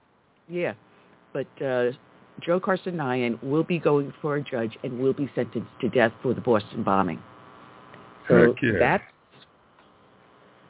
that's one in our favor. One in our Those favor. pressure cooker bombs and killed a young boy. Mhm. Yeah. So I was looking for an article while I was talking to Katie, and I had it in my fat little hands last night, and I deliberately marked it up because I wanted to talk about it, and I don't know what the heck I just did with it. Annie, you're so disorganized. Oh, well. There is legislation that recently passed. I'm wondering if I have it in this batch. I would have sworn I didn't. Recently passed, and we were talking to some of the people from Canada about their similar legislation. Oh, here it is. I got it. Here we go. Let me pull this out. All right. 6 Republicans vote with Democrats on alarming LGBTQ legislation. And here it is. The legislation is called the Global Respect Act. This went under the radar. No one heard about this one. But it actually mimics the Canadian law that basically says if you disagree with that lifestyle, whether because of your faith or your moral values, the very simple act of you disagreeing with their choices, their gender or sexual choices, whatever you want to call it, if you disagree with it, you could be committing a crime. This is really, really frightening. The article goes, the Global Respect Act it makes our American values disappear. It is a foreign relations bill. The legislation gives preferential treatment to people who identify as lesbian, gay, bisexual, transsexual, or queer. In the GRA, the U.S. federal government will have the power to deny human rights to anyone who does not espouse those radical lifestyle choices. The bill will compel citizens, you, to denounce values and traditions and acknowledge the LGBTQ beliefs as moral. So if you are someone that's a Christian conservative, to force you. All right, fine. I don't care what you do behind your closed doors. That's your business. I just don't need it in my face, okay? I will treat you with love and respect as a Christian. I mean, I have friends that are part of the LGBTQ community. I give them my love and respect, but they do know that, as my values, I don't agree. So we will agree to disagree. So what is wrong with that? That's an American value. That's a good Christian value. Well, it will block visa sanctions to anyone who adheres to religious teachings, even health concerns, and supposedly violates the LGBTQ person's rights. What's disturbing is that, as written in the bill, all a person has to do is be guilty of disagreement with the lifestyle. No freedom of thought or speech or anything, huh? Yep. All right. This guy, Stefano Gennarini. He's the Vice President for Legal Studies of the Center for Family and Human Rights. He has lived in the U.S., in the U.K., and Italy. He's also served as a missionary in Nigeria, the West Indies, and Israel. And he is rightfully outraged. He's saying that this is how the McCarthy movement against communists started. They said they wanted to find communists outside the United States, and instead they hunted for them here. And it looks like our next guest is in on the line. Let's bring her along. And as I click on the little button here, I want to welcome back to the show Cecily Davis, who is running against Ilhan Omar in Minnesota. Oh, yeah.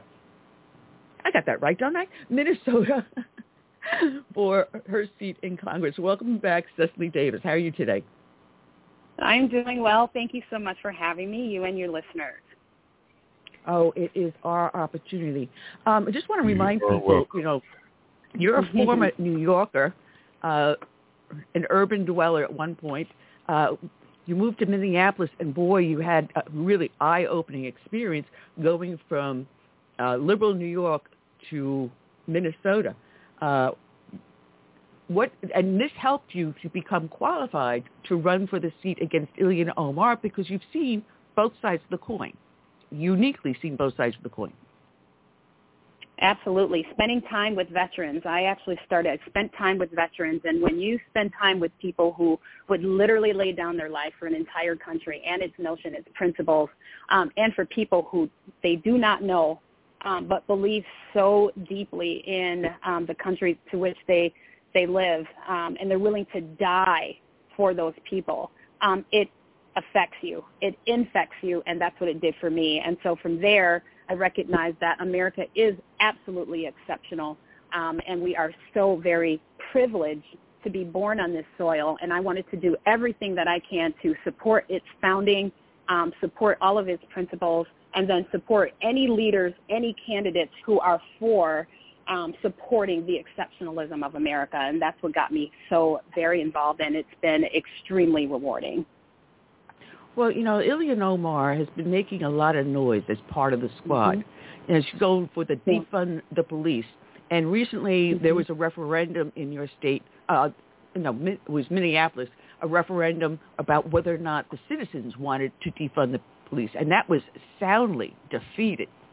I mean, we're looking at the lawlessness that's going on that is so rampant and the attacks, the ambushes on police officers.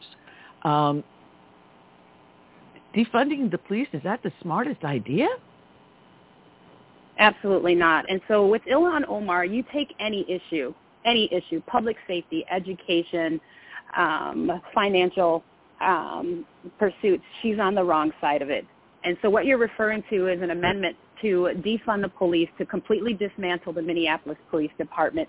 And what the city council was asking the citizens to do was to vote on that. And 57% of Minneapolis residents said, no, we actually want more police, not less. And 75% of black voters said we want more police presence, not less. And so that's what you saw this past November. And so it's an indication that when given progressive policies, there's only so much independence will allow and will stomach. And so that shows to me that there is an awakening on common sense, that people want Minneapolis and Congressional District 5 to be a safe place to live, a safe place to work, and a safe place to visit.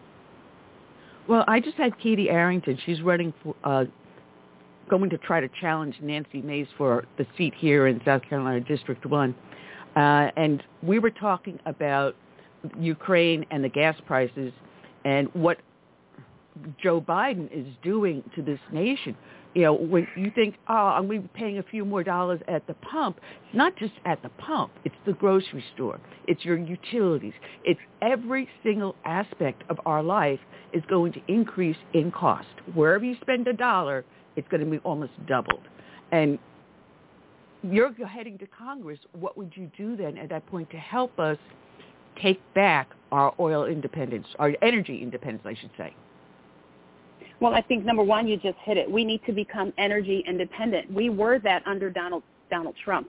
And so we have energy. We need to use it. We need to send a serious and very strong message to Putin and anyone else who is against America that we actually are self-sufficient financially. When you talk about the State of the Union, you talk about a disastrous, in my opinion, Biden seemed to have taken somewhat of a victory lap in that speech.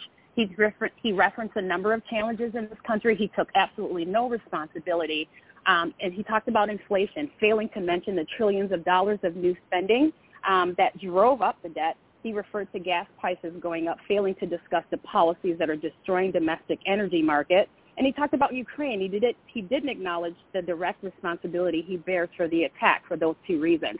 We see the same type of leadership, and this is what we're suffering here in Congressional District 5. We have a leader who has no interest in the wills or the wants of the constituency. They have their own incredible, ridiculous agenda that's actually going to sink It's going to sink the financial dollars and the viability of this district. Joe Biden and his administration will absolutely sink America. Now is the time, whether you're red or blue. This isn't even a partisan issue at this moment. Right now, we're suffering under a leadership that's literally trying to dismantle America. We will not notice it. The hour is now for everyone to come together, decide that you're American, and stop these type of leadership. Putin only respects leadership. He only respects those who will stand up. And this administration has proven that they feel that the way to deal with China, Iran, Putin is to appease them. That's not working, and we are suffering for it. No, not only that, he's buying the oil from Russia. Mm-hmm. Well, you're just now funding the invasion into the Ukraine. No, all right, everyone's saying don't buy Russian oil. Right. So now he's going to go to our worst enemy, Iran. I shouldn't say the worst. I think China's even worse, more horrible. But go to Iran, right. Wants to see the United States out of existence, and you're going to give them our tax dollars to buy oil. No. Now, there was a non-serious bill that went up on the floor recently to open up drilling, and several conservatives took a hit for voting against it. What people didn't realize in that bill was something where, you're going to open up drilling land, but you're doing it where the military tests their equipment.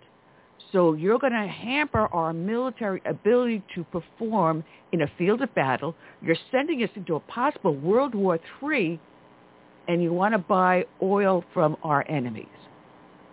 Does this make any sense to you at all? It makes zero sense, and it makes zero sense to the American people. I think if you came away from that speech and you understand what Biden and this administration is doing and the decisions that are being made, clearly this is an inept administration. They have absolutely no idea what actual leadership really is. People will follow a real leader. They want leaders to lead. And so when you make decisions here in America, on American soil, to impact the American people, but it's to the very demise of the American people, then I think that we have to come to a decision that we have leadership that's actually not for us but against us. And so right now, when you talk about Putin, when you talk about China, when you talk about Iran, these are civilizations. They don't think or operate the way we do.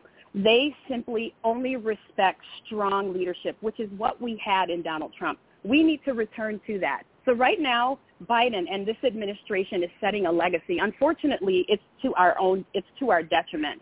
And so we need a change. If he cannot make the decisions, then we as the American people will have to make it for them, because we are facing something very, very serious. Very strategically right now, our enemies are challenging, and they're looking at the resolve of the man that's in the White House that's leading our country, and they're feeling emboldened. We should be worried. We should absolutely be concerned as to what Putin, therefore China, Iran, and anyone else who hates America, we should absolutely be concerned. Well, Biden imposed these weak sanctions against Putin. It's like just trying to slap them on the wrist. You're nothing more than a gnat flying around a bear's head. You're not doing anything. But you look at some of the other countries in NATO, such as France and I think Germany, are confiscating the yachts of these oligarchs because they're the ones making all the money off that oil. So if we shut down any oil purchase, if we were able to not open the Nord Stream, shut that back down, Putin will be powerless. He would have no choice but to pull out of Ukraine. But instead, we got these weak sanctions that mean absolutely nothing. So what can we do? Yeah, so I think this invasion was, in my opinion, a lot of people say inevitable. I say the word preventable. Putin only respects strength, which is, like I said, what Trump absolutely exemplified. We saw the same. We're suffering from this. Our enemies are feeling emboldened. Appeasement doesn't work. In fact, it's actually more dangerous for us. What we need to do is hit the dollars. Everyone says, you hear this so often, it's not just a cliche. It's follow the money. If we attack money, if we pull back our money, we become energy if we become energy independent and we hit the money, I guarantee you, and we stand strong, it will send a message. It will stop Putin in his tracks. We will also send a message about this Iran deal and everyone else who has their eye on America, that we are still the global stronghold. We are still the reigning global superpower. We absolutely have to do this for our very own preservation. And so when you talk about a Biden administration, when you talk about an Ilhan, you talk about a Khalid and an AOC and a Bernie Sanders, these people are dangerous, and they're in our White House, they're in leadership, and they are leading us to destruction and ultimately to our demise. And so anyone who's listening to this, whether you're red or blue, do not think of these races as local races. This is a national race. We are facing demise if we do not turn around and decide to make a different decision and preserve what we call America. Well, that's a good pitch for a donation, because right now I have up on the show page your website, which is your name, Cicely Davis, Cicely Davis. People can go there and help you with your campaign. And you can also click on Katie's and give her, $5 may not seem a lot, but when you add it up, and remember, Ted Cruz originally made it to the Senate because the donations he accepted were only $5 and $10, and he made it. That's right. And you can too, and so can Katie. Go ahead, Curtis. Cicely, yes. You were talking about failed Democratic policies earlier, and if I remember correctly, isn't Minneapolis where the Clinton administration allowed the large influx of Somalians to settle there, and initially they weren't being productive citizens or even assimilating or trying to, but were the cause of a lot of crime and whatnot. How are things now? Yeah, so that's tapered off of it. Now, this is still, by all means, we have a significant Somali population, but they're actually not the majority. It's actually smaller than you think as compared to other states, and I will remind your listeners. So the black population and the Somali population combined only makes up 16.3% of the population. So it's significant, but they're not the majority. The issue here, the bigger demographic that I have to fight through are white liberals. And the white population in CD5 is actually 63.6%. Okay, so you're talking about people who believe in white fragility. They believe in critical race theory. They believe in white privilege. They believe in that help is keeping people on the government dole. That's the mindset that has to be changed. And what's really interesting is right now, kitchen table issues are actually impacting them. So now when you talked about bringing up gas prices, how much groceries are actually costing per bag, formula, diapers, the fact that the money in your wallet is worth less today than it was yesterday. They're actually starting to wake up now because it has hit the pockets. Because it's hit the pockets, now all of a sudden there's an awareness like, oh, I guess, you know what? We actually did not get what we were hoping for in Ilhan Omar. Perhaps it's time to make a change. And that's why I'm so excited for this coming November. Wow. That's a mouthful. We have to retake the American moral values, but we're seeing ourselves attacked. And what they do is to go in after the kids when they're young. And this is something Hitler did when he created kindergartens. If you get the kids when they're young and you can start brainwashing them then, when they become adults, they will think that this mindset is normal and being a patriotic American is a bad thing. So, absolutely. And so, yeah, that's important. And education, you know what, when you talk about, there is no greater investment than our children and our future. And so we cannot continue to raise children to hate America. We need to put civics, learning how America works, the constructs of American government, what makes us exceptional, teaching our kids the entire American history in its entirety, which, by the way, actually includes black people. It actually includes Native Americans. American history actually includes Hispanic Americans. Those were all purposely, deliberately omitted. We need to put that back in and make sure that people understand, especially our children, what makes American exceptional, how it works, and then instill that pride so that we're not raising little socialists. And that's what's happening, and that's the impact that critical race theory is having. You know, one of the things that's also, just going back to the previous subject, one of the things that's also affecting our prices here at home, it's not just the fact that Biden closed down oil and drilling exploration, but he's buying oil from Russia, and now instead of Russia, he wants to go to Iran and hit Iran for oil.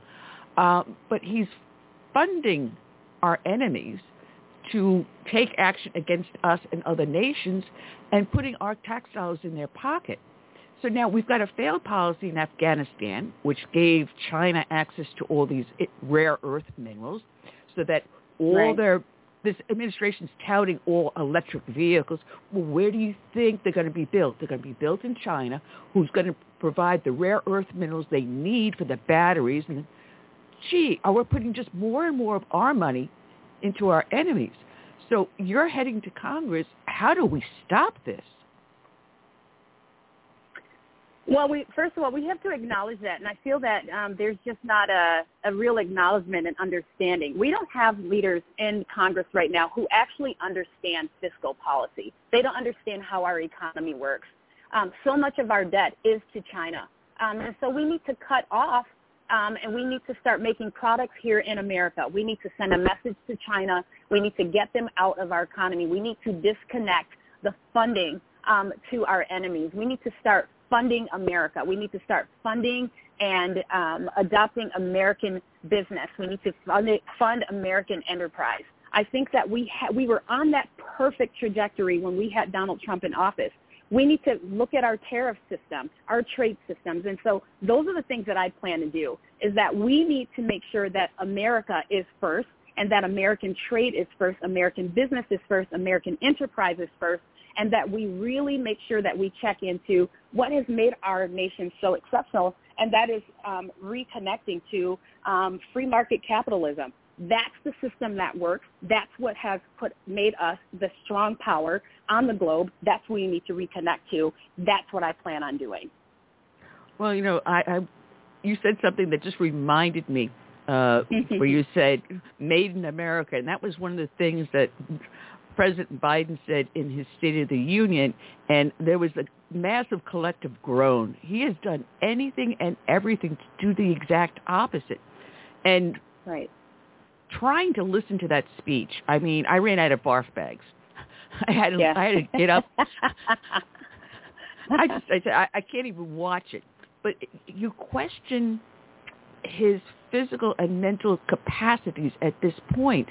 Now, no one has seriously tried to invoke, I don't think they have, if someone has, I missed it, attempting to bring forth the 25th, the Article 25 for, he's incapacitated. This is nothing more than elder abuse at this point. So we have a president that is not only weak in his action as president, but he's mentally and physically disabled. Yeah, so inept, completely inept. And this is the suffrage. This is the suffrage. And if you are any one of our geopolitical enemies and you take the measure of the man standing in leadership right now, you're feeling confident that America is at a weak point. We have now time. This is the moment to move in. And so we have to make a decision. We either pressure this administration to do what they need to do for the sake of our survival. At this point, we're just trying to survive before we can start to prosper.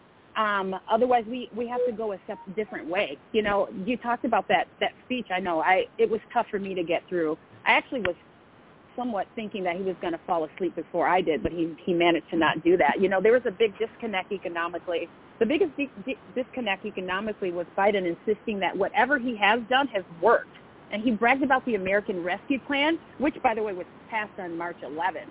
That was the last month Americans saw real wage gains. Ever since then, it's been negative numbers. And so we have countless check marks for failure under this administration. We need to put American manufacturing back to work. We need to get people back into the workforce, And when you say made in America, that needs to be the primo label that we need to see. That's what I plan to do. We need to shut down our enemies and show that we are a nation that is strong and definitely not weak, but the measure of the man is not helping our optics right now. No, it's not. It's not.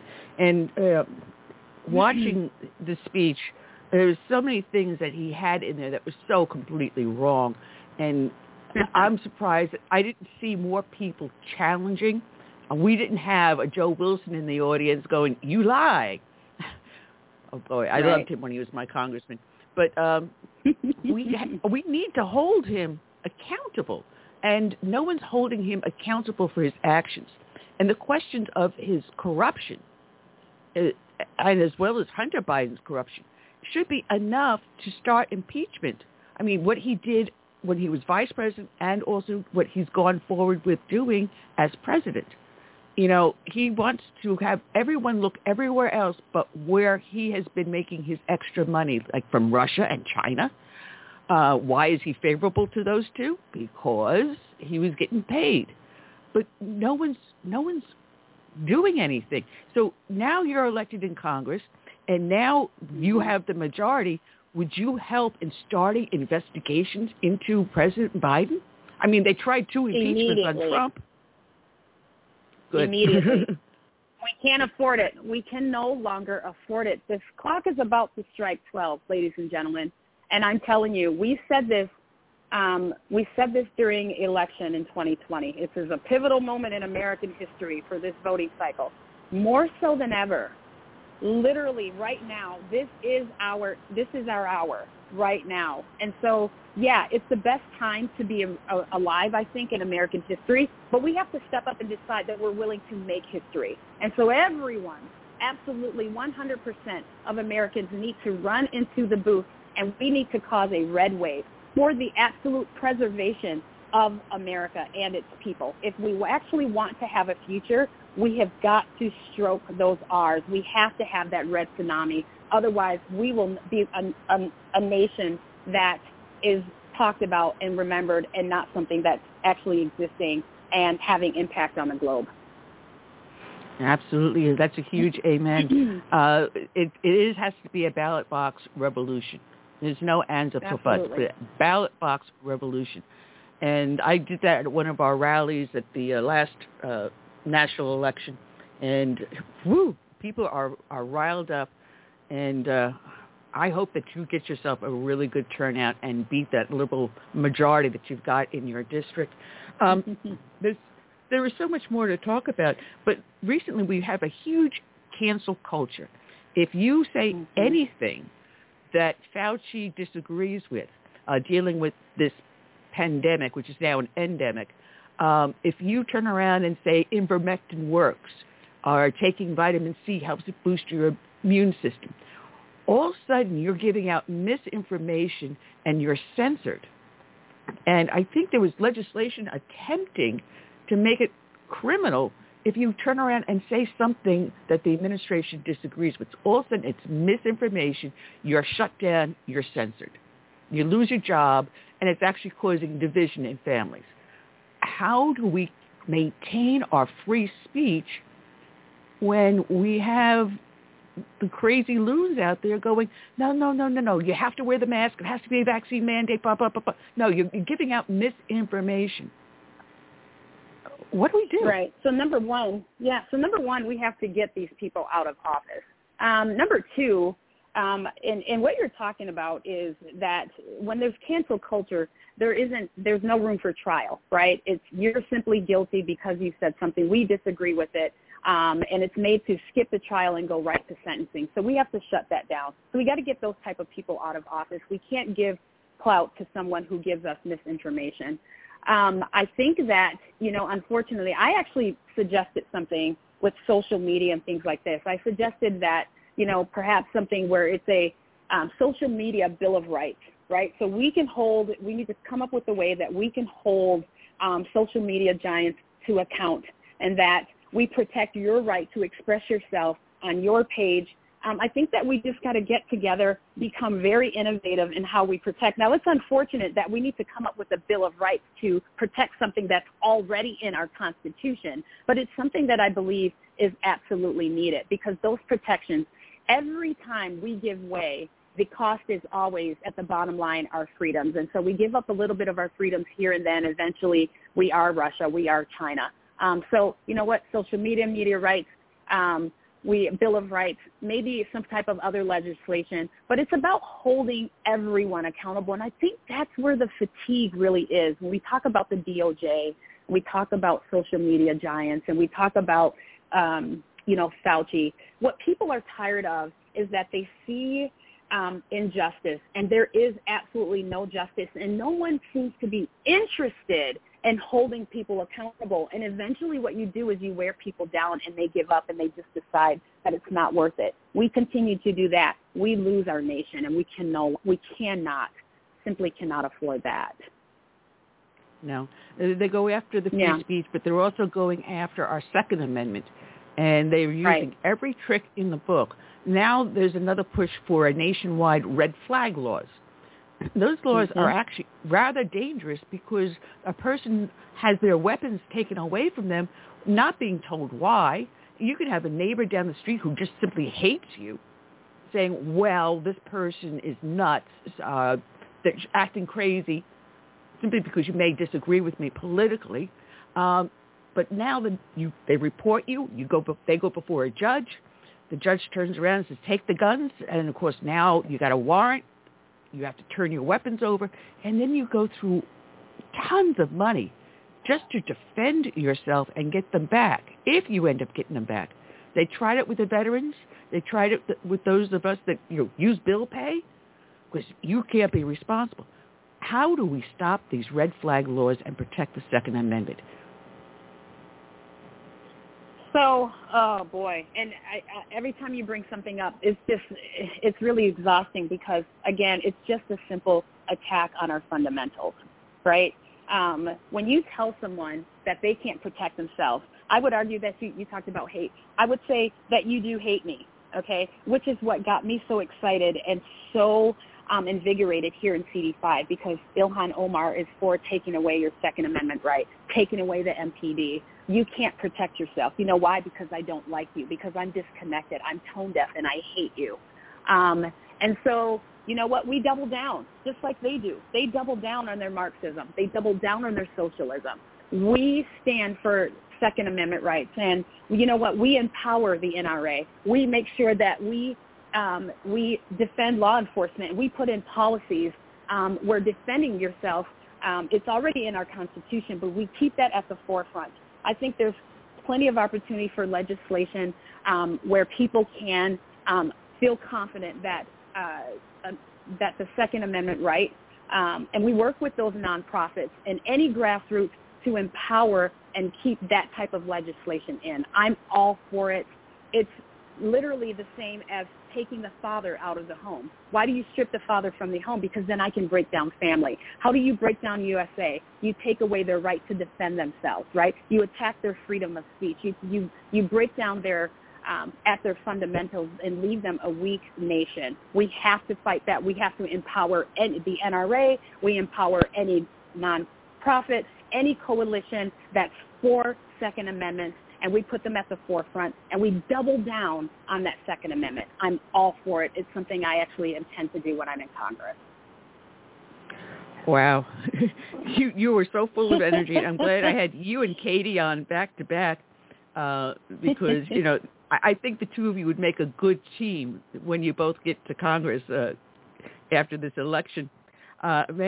People can find you. Your website is your name, Cicely Davis, CICELY Davis.com. I wish you a lot of great luck, and I look forward to having you back again. When is your primary? Primary is in May. Wow. Yeah, coming up here soon. I actually have a CD5 convention April 2nd. And, so that's what I'm working towards right now, making sure I'm warming up to delegates. I have the majority of the support here in the district. It's been wonderful. But bringing groups together, I'm living my best life, but it's my absolute honor to represent this constituency. It's time for a reset, and I'm looking forward to it. Come November, it's going to be a lot of fun. Well, good luck and God bless. Again, it's your name, CecilyDavis.com. Guys, even if it is $5, even if she's not going to be representing you, it is a nationwide election. Even though she's representing one district, who we send affects the policies coming down that we have to live with. That's my preaching for the day, Cecily. We have donors from all 50 states, including Puerto Rico and other military strongholds. So by all means, every bit counts. And grassroots donations are actually really, really important. So CecilyDavis.com. Thank you so much. Oh, you are so welcome. Good luck and God bless. Thank you. Godspeed. All right. Mark Tapscott is actually calling my cell phone and not. Oh no! I got to tell to call the number above. Yeah. All right, I'm just sending him a new message. I always get a kick. You tell them to call in, and yeah, he's calling the wrong number, so hopefully he'll call back and call in correctly. Oh, I always get a kick out of that because there's a lot to talk about. I guess you want a personal interview. Oh man! All right. I had an article. I just took off the screen. Here it is. All right. Recently, a gentleman that was charged in the Capitol breach on January 6th, a 37-year-old man by the name of Matthew Perna. He was scheduled to be sentenced next week. And this is what the swamp is doing to these people. Now, he didn't break anything.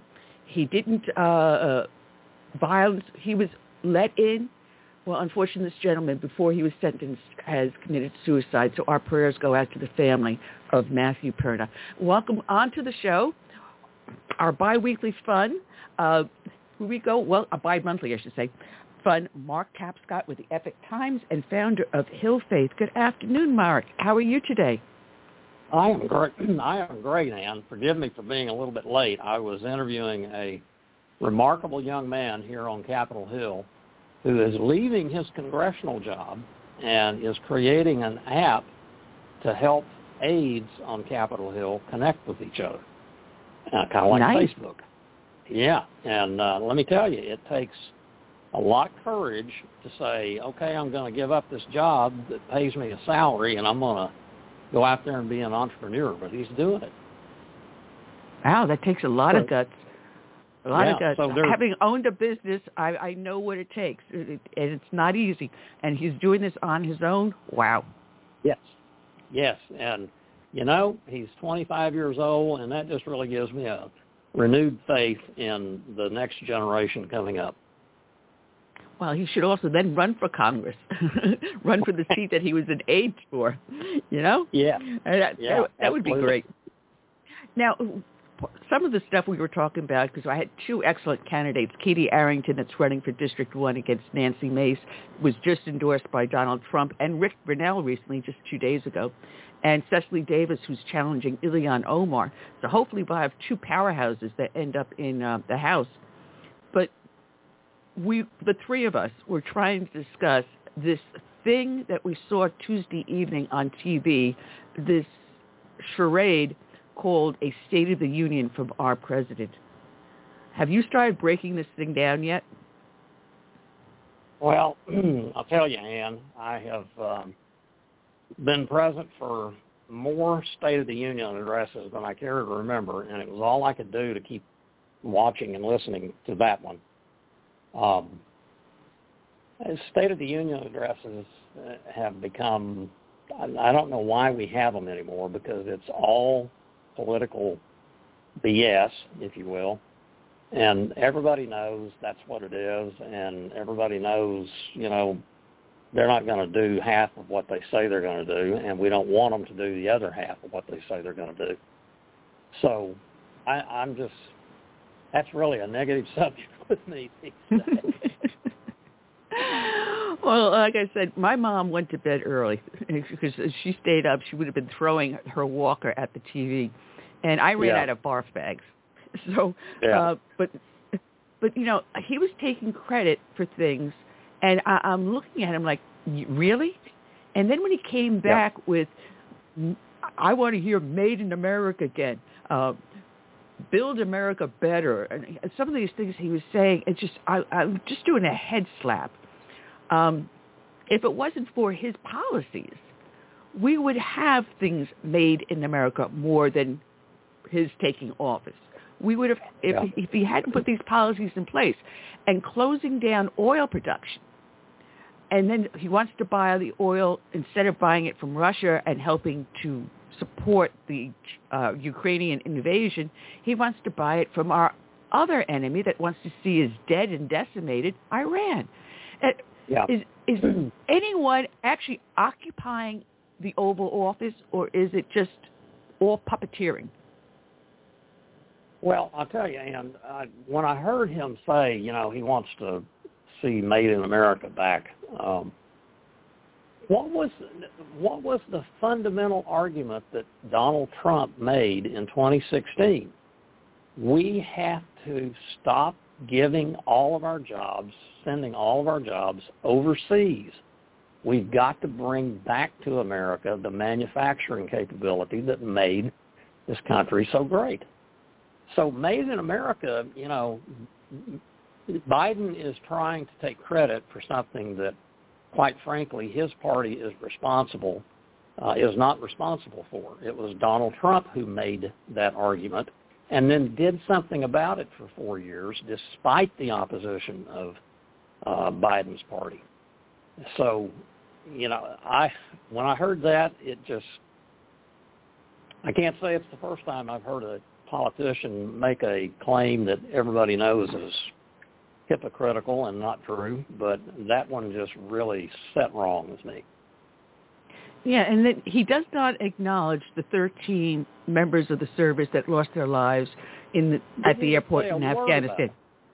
Not a word. Not a word. But he goes into his another speech about Beau Biden when he's talking about, you know, the burn pits that is potentially, we can't say 100% for sure, but potentially is causing all these rising cancer rates among our military men and women.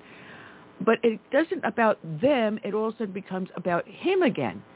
You know, there's something wrong upstairs in that head. But, Ann, all politicians pretty much think the world revolves around them.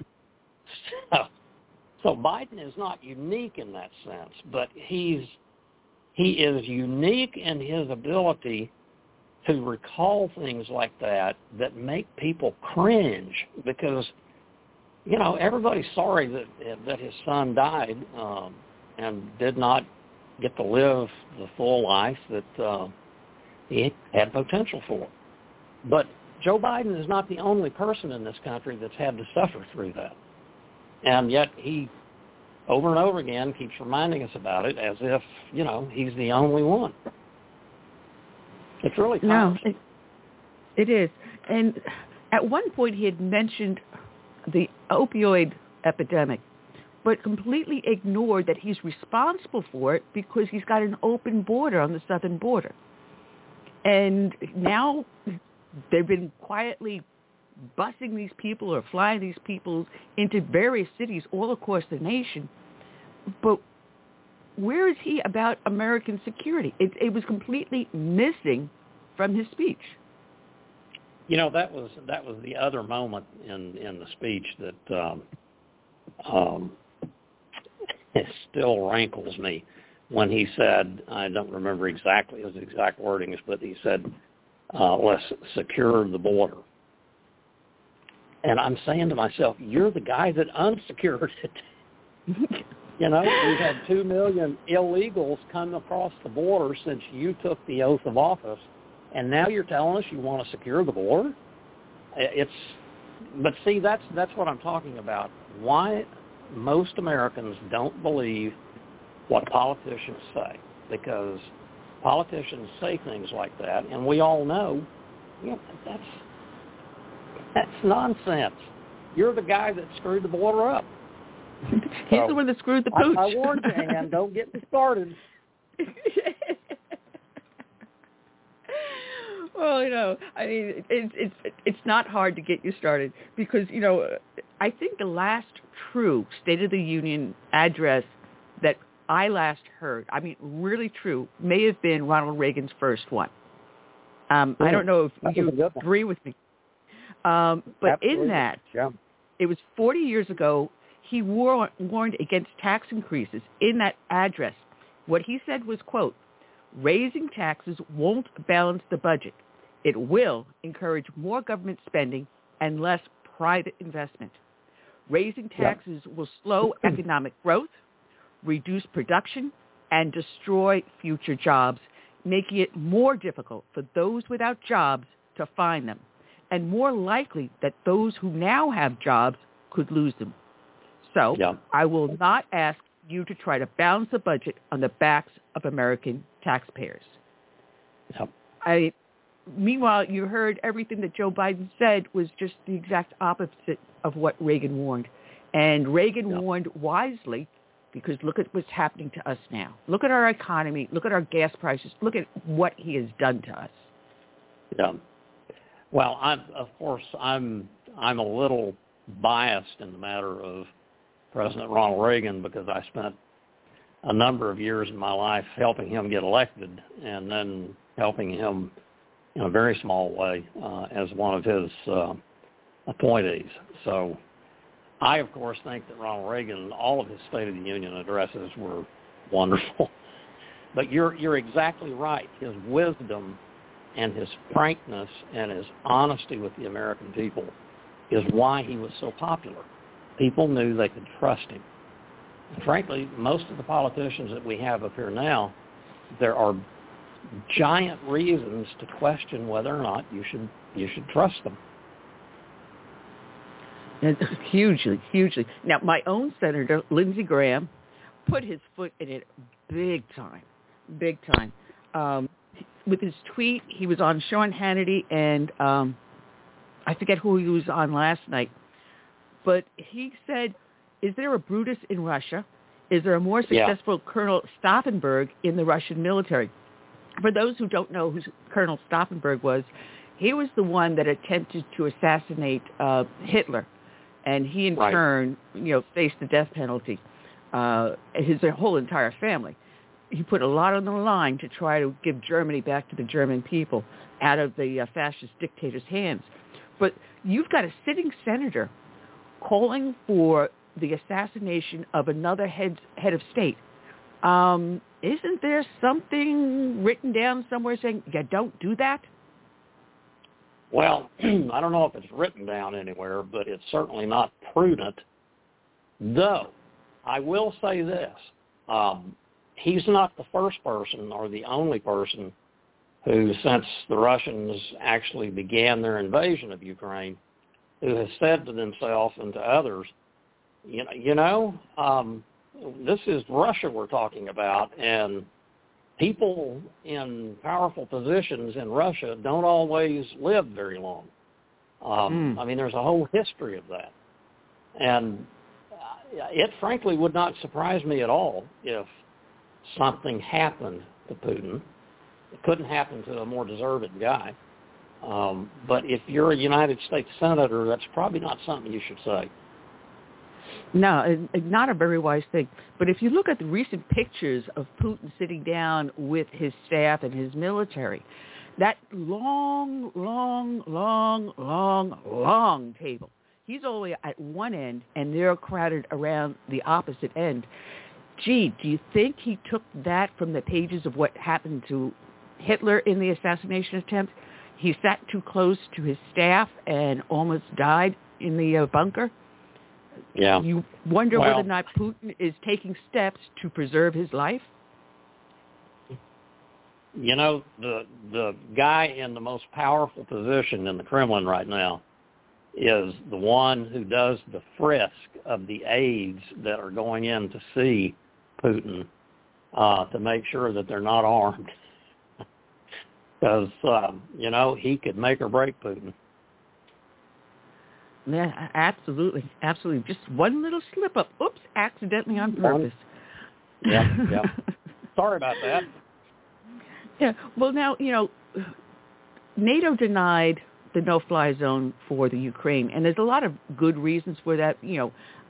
Strategically, it's not basically doable. The amount of manpower and equipment it would take to do this. But now we're seeing Belarus being threatened, the Baltic states being threatened, Poland being threatened.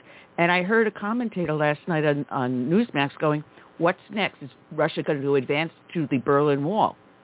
And I'm thinking, oh, crap. And that's exactly what Putin has in mind, doesn't he? He wants to reclaim the former Soviet empire, the Soviet Union. But I've been saying this over and over again. Most importantly to him is access to the capital city of Riga, which was their submarine base. He wants that back. Yeah. And, I lost my husband recently. You obviously know that. But his family was from Latvia. And if he were alive to see this today, oh, my goodness. My goodness. Yeah. I mean, the problem, the basic problem here, and we are in a position where, when I say we, I mean the United States and NATO, if we do something in terms of a direct action, as we all know, that requires, that leads to a world war, and none of us want that. The problem is that beginning a year ago, and American intelligence was beginning to pick up signals a year ago that this Russian army was beginning to mass on the Ukraine border. So none of this comes as a surprise to anybody. We didn't accelerate our arms shipments to Ukraine. We didn't start sending trainers over there to make sure they really knew how to use them. And we didn't make sure that they had enough that they could put supplies of them all around the country rather than having to depend on a few distribution points, which is what they've got now. We didn't do that a year ago. And as a result, the Ukrainians, they basically, about all we can do is keep doing what we're doing, which is saying, boy, we're all with you. Yeah, and the weak sanctions that Biden is putting on Russia. Meanwhile, he's lining the pocket of Putin and the oligarchs by buying oil from Russia. So now he hears the outcry from Congress, no, you can't buy oil from Russia. So what's he do? He goes to Iran. And I've been ranting on this one all throughout the entire show. What's next? Wait a minute, we're getting our electric cars and batteries and stuff from China, so we're not going to need as much oil anymore. Yeah, because China is going to be using it to manufacture the vehicles and the equipment and everything else that we end up buying from them that is not made in America. Not made in America, and us dependent upon foreigners for things that we have to maintain our standard of living. So it's probably the worst possible position we could be in, short of an actual invasion. Yeah, and then you have the spokesman for Joe Biden. What the heck was this guy's name? Oh, come on, Annie. Where the heck is this guy? Well, one of the spokespersons it was Carney. Carney said the Ukrainian crisis is not the cause of inflation, high gas prices, and supply chain issues. Wait a minute. Biden cuts off the oil, our ability to use the Keystone Pipeline and so forth, cuts back on drilling. So we have to go to Russia to get oil, and that in turn funds the Ukrainian crisis. So right. But it's not the Ukrainian crisis causing all this problem. No. I tell you, Ann, having grown up in Texas and Oklahoma, which are absolutely full of oil and natural gas, if Biden gave the order today, turn the taps back on, start producing here in America as much as you can, continue the conversion from coal to natural gas, which cuts more emissions into the atmosphere than anything else that we're doing currently, in 3 months, we would be energy independent again. And none of this stuff about Russian oil or Iranian oil would make any difference. They would have to worry about how much we're going to produce. Yeah, I was talking to someone the other day, and I was astounded to find out that in the United States, we're producing 1.5 million gallons of oil less than when Biden took office. So we've reduced our production, and he's going to open up the oil reserves, which may last us 3, max 4 days, and then what do we do? This is a ship without a pilot at it. There's no one steering the vessel. Again, that's a perfect illustration of what I'm talking about. People don't believe politicians who say things like, we're going to fix this problem with rising gas prices by opening up the National Petroleum Reserve and release 2 whole days' worth of oil. Yeah, boy, that'll do it. It won't make a dent in rising gas prices. But that's what politicians say, and that's why people don't believe them anymore. No, and you've got states like California and New York with gas prices already over $5. Here in South Carolina, we're nearing $4. I haven't been out on the street, so I don't know what the gas station is saying today, but when I drove past, $3.69. For us, that's really, really high. I mean, when I bought gas just before Biden was announced as the winner of the presidential seat, I paid $1.69. So now, within 2 years, it jumped $2 a gallon. That's a tremendous jump. Now, what happens with someone that's on the low end of the income scale who can't even fill up their car so they can get to that minimum wage job?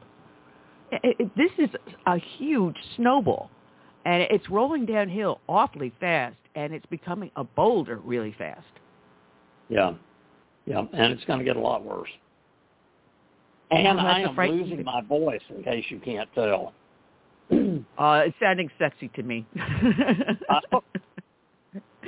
Well, I unfortunately, I'm going to have to take my leave, and I apologize, but this voice ain't going to last much longer. All right. Well, thank you very much. Mark, people can find you at the Epoch Times, or epochtimes.com, and you are also the founder of Hill Faith. So God bless. Take care of yourself, and we'll speak to you in 2 weeks. Super. I hope my voice is better then. I hope so, too. All right. Bye-bye. Check out Mark. Take care. Mark Tapscott, the D.C. correspondent for the Epoch Times. Oh, man, there's so much more to talk about. You know, Twitter's at it again, Curtis. They actually have been suspending accounts that exchange information about what's going on over in the Ukraine. And yeah, and you've had a security analysis, an intelligence researcher, and several other individuals who were mining the tweets to find out exactly what's going on. Because you find when something happens, it ends up faster on Twitter or Instagram. So they data mine all these other sources to gain the information so they know exactly what's happening, where it's happening, and when it's happening. And Twitter then suspended the accounts, giving no explanation. But I guess some oligarch in Russia said, Twitter, that's not a good thing. You can't have that information out there. Well, excuse me, Putin does not run Twitter. And I think it's time for us to all start looking for other platforms so we can start sharing information and data. But they're at it again. You know, one guy got locked out twice. I know Trump has something going on social media. I haven't really checked into it, but I'm hearing a lot about it. So sooner or later, I'll get around to checking it. Well, Trump opened up Truth Social. You've got to go on there, sign up, and then they will later on send you a link. I haven't gotten the link yet, so I've been waiting for that. It's possible it's in my email when I come off of here, but you have to turn around, go on the opening page. It'll ask you for your name and your email, and then at that point, somewhere along the way, they will get back to you. I haven't had it yet. It's been about a week, but we'll see what happens. There's Getter that's seeing a lot of hits. Is it going to be a platform like Facebook or more like Twitter, though? I'm not exactly sure. I'm hearing that it's more like Twitter. So we'll see. But there are a lot of other... He likes to tweet so much. Yeah. The president. Well, there's Parler, there's Getter, Gettr. There's a whole lot of them out there. And I usually try to post the shows, but... Parler. Yeah. It's funny because Katie Arrington mentioned Hunter Biden and the attaché case. Well, guess what? It's not the attaché case, the laptop. It's not the laptop that's the only problem there. The Secret Service records, his traveling records, are missing for the years 2010 to 2013. That is very, very interesting. Chuck Grassley had asked the Secret Service Director, James Murray, for those records, but the agency didn't find any documents for the request, seeking unredacted records tied to the travels for the specific year between January of 2009 and January of 2017. Gee, isn't that a strange period when a certain individual who's now president was vice president? Gee, how very, very interesting. So his trip to Kazakhstan in 2014, they couldn't find information on. He made trips to China, Russia, Italy, Spain, Mexico. Now, this is scary. And he's tied to Burisma out of the Ukraine. And remember, they had to save, what was it, 10% for the big guy? Meaning Uncle Joe got his cut from these very locations too. Very, very interesting. Trump said in his CPAC speech that a lot of things are going to come out in the next 3 weeks that are criminal in nature, and as such, prosecutable. So we'll see. Maybe some of this will be tied up in that information that's going to come out. Well, yeah, because they're also looking into Hunter Biden's taxes. And a former girlfriend, she's a lingerie and textile designer, appeared before a grand jury in Wilmington, Delaware recently, just about a week ago. And she testified for 5 hours. And they were investigating Hunter Biden's tax affairs. And, oh, geez, this model or lingerie designer uses an online handle called Weed Slut 420. Interesting. Right. Do you think they toked together? But she actually had some information which may end up being possible criminal charges coming against Hunter Biden on his taxes. We'll see. We will see. Excuse me. Now your voice is going, huh? Yeah, now my voice is starting to go. Now, I was trying to find any news or information on the trucker convoy. And, you try hitting the search parameters, and you don't find anything out there. I mean, you really, really had to dig. Yeah. And everything you do see, like from MSNBC, from MSN, from Yahoo, from the Washington Times, and all the other stuff, they just vaguely gloss over it, saying it's a failure, it's a failure. Well, not from what I saw. Not from what I saw. I mean, it's huge, and it should be hitting this coming weekend. So we'll see what happens. Now, we've got our Heritage Victim of the Week, and I'm going to try to do this without mispronouncing his last name. And we have Dr. Kevin DeAratin. No, see, I knew I was going to do it. I was practicing it. I was practicing because Tom sent me the breakdown on how to say your name, and as soon as I ended up to introduce you, I knew I was going to mess it up. I apologize, Dr. Kevin. Dr. Kevin DeAratin. Thank you. I apologize. But you recently published a study in the Heritage Foundation dealing with COVID and the truth about it. And it's like about 28 pages long. But you revealed some truths that Dr. Fauci doesn't want us to really know about, haven't you? Yeah, well, there's a variety of things, interesting aspects about COVID that are going on, the data, and I think the data overall suggests that this, for all intents and purposes, should be over. And there are a lot of myths that are being put out there by the CDC and the federal government. And, I think it's important to clear up this misinformation. Yeah, now, excuse me, I was just saying that how Twitter has been pulling people down if they give something out. And somewhere along the way, there's legislation out there threatening to take action against anyone who puts out, quote, misinformation. So the very fact that you and I are challenging what Dr. Fauci claims to be the science, as if he was Mr. Science, that very fact that we're discussing it could label us, and have us canceled.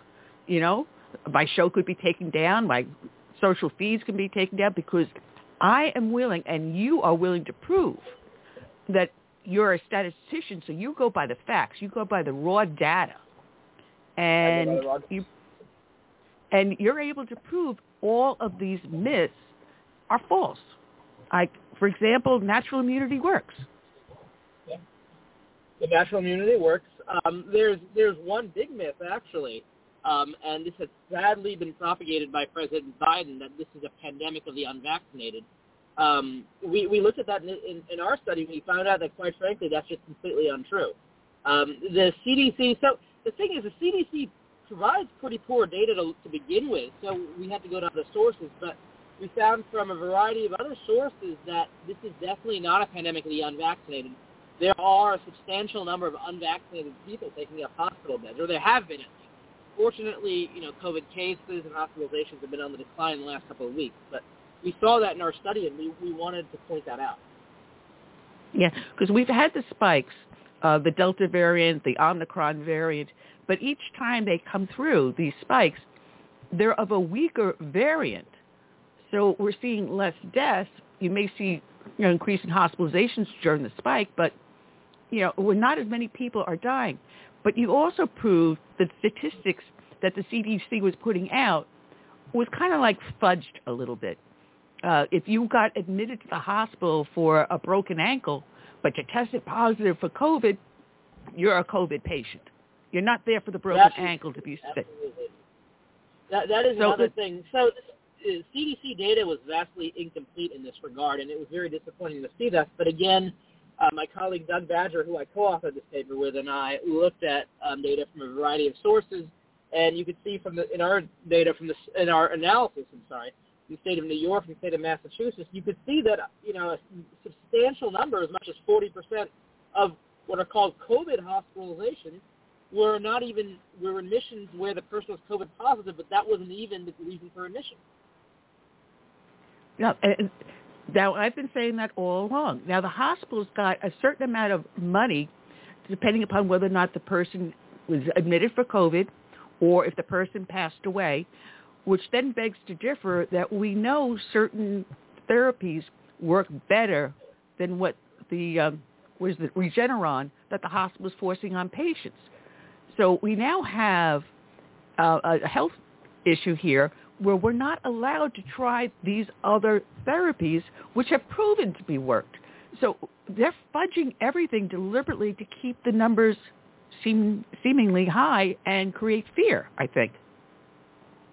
Well, yeah, I can't speak on behalf of the CDC or what's going on there, but what we have looked at in our study is that we noticed that, this, like I said, this is not a pandemic of the unvaccinated. However, we do find that vaccinations still do provide substantial protection against, severe infection and hospitalization. When you look at the data, I don't want to go into the statistics in this radio show, but if you look at our analysis, you can see that the vaccinations still do provide, although there are a non-trivial number of people who are vaccinated that are hospitalized, but nevertheless, their natural immunity provides a substantial amount of protection, and antivirals, new antivirals like Paxlovid that are out there provide substantial protection. And so we are really at a point. This isn't March 2020. It's March 2022. We should start acting like it, and it's time to move on from the pandemic. We have all these things that can help us manage this virus, and let's just learn to live with it like we live with many other things like cancer, like HIV, influenza, and many other things that, circulate through our society. Well, you in your report, you say that it's not realistic to see a zero COVID. I mean, as you said, it's going to be something that, now, you had mentioned in your thing that it was the last time we had a major virus eradicated, which was smallpox, 40 years ago. Unfortunately, we're starting to see a surge of it because of the illegal immigrants coming across the border. Thank you very much, Joe Biden. But it was almost 200 years ago during the Revolutionary War, and I remember this from my high school history classes, which date way back, that it was George Washington that inoculated his troops by taking the smallpox vaccine and putting it back into the soldier to create a natural immunity. So in a lot of ways, you could basically say George Washington may be the father of vaccinations. Well, I don't know about that, but yes, smallpox did take 200 years to eradicate. So we can definitely get COVID down to manageable levels, and it's time for Dr. Fauci and President Biden to admit that, but we got to move on. You're not going to get down to zero levels. We need to learn to live with the virus, and that means living without masks and these restrictions. And, when we heard President Biden speak in a State of the Union yesterday, he was trying to have the cake and eat it too, where he was saying, okay, COVID is better, and we're starting to be able to manage it, but we'll have society ready to put masks back up when necessary. No, the bottom line is we can manage it now, and we have plenty of tools to be able to manage it. Yeah, exactly.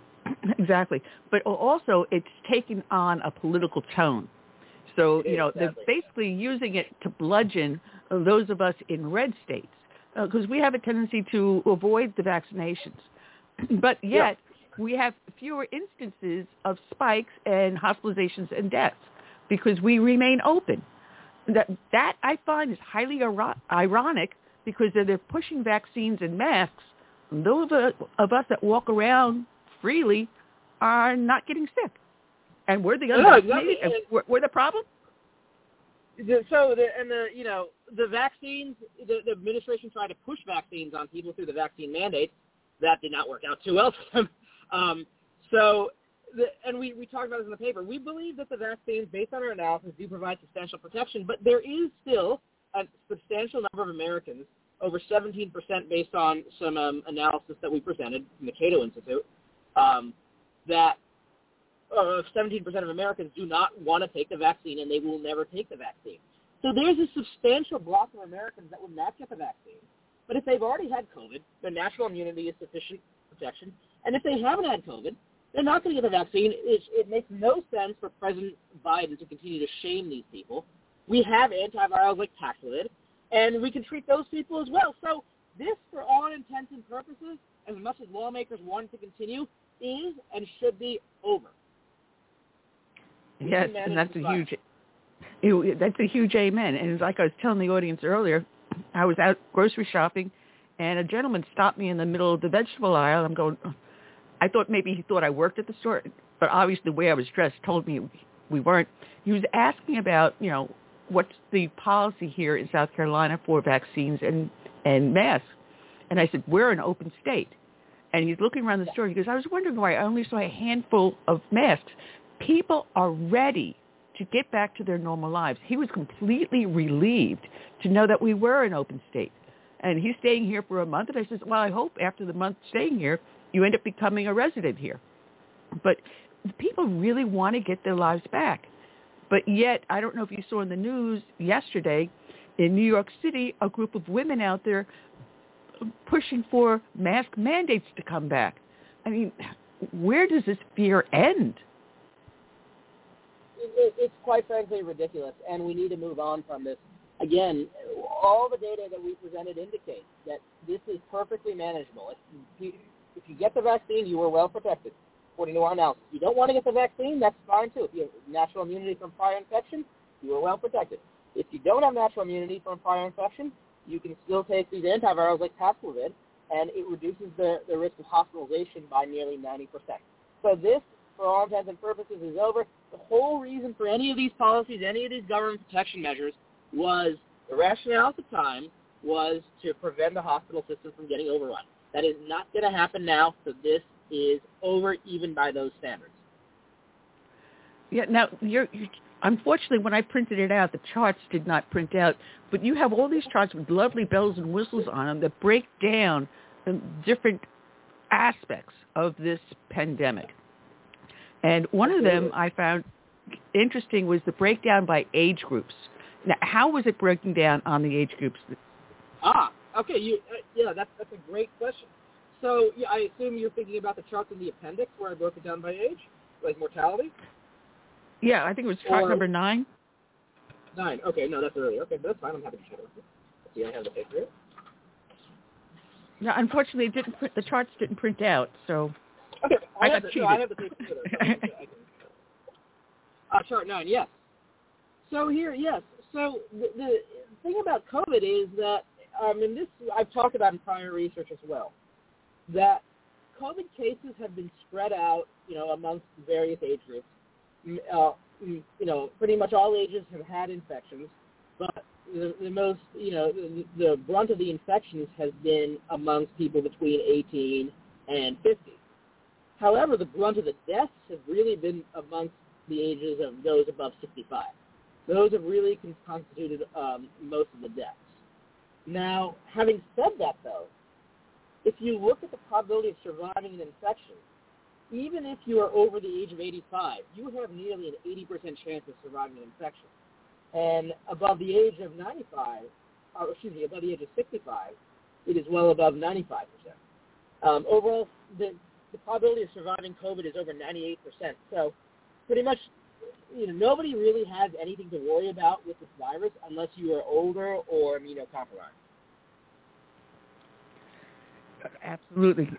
So at this point, I've got my 89-year-old mom, she'll be 90 this year, that I have to keep an eye on and make sure that, she's okay. Whereas in 2 years, I'll fall into that zone. But in other words, there are ways to protect a segment of our society and a way to open up the rest of it. So we have New York City that says, well, kids under the age of 4 should still be masked. But they're the lowest risk pool. Do more harm than good. And now, what are some of the harms that these policies have been causing that you talk about? Well, I mean, the whole thing is these policies, such as mask mandates and all these non-pharmaceutical interventions. They were like lockdowns, for example. They were always of questionable value in terms of how much they actually stop the spread of disease. My colleague Norbert Michel and I published a paper last year on mask mandates in Kansas, and we found that the mask mandates in Kansas did not meaningfully quell the rise in cases in Kansas, and it didn't have a statistically significant impact on case proliferation or mortality over there. And that actually, we also pointed out that a CDC study on this very issue was critically flawed, and they provided incorrect results on the state of Kansas. But there are plenty of negative effects. People skipping, for example, people being reluctant to go out, the mental health effects of not going out, not resuming your normal lives, people skipping doctor's appointments, the effects of masking kids on development, them not being able to see people's faces in schools and in daycare. These are all serious things that we're only really going to see the long-term effects of them in the coming years. and I really, quite frankly, afraid of what we're going to find out. Well, that's the scary part, because we have a whole segment of our youth that we've actually lost to the pandemic because of not being able to attend school, again with the mask mandates, a disassociation because the kids can't understand facial expressions and emotions because everyone's hidden behind the mask. And developmental delays in these children. And we already know that many of them are at least a year or two behind in their schoolwork, probably even more. Inability to read and write. A lot of motor skills that may be lost because they're not out there exercising and playing the games and stuff they would normally do as kids.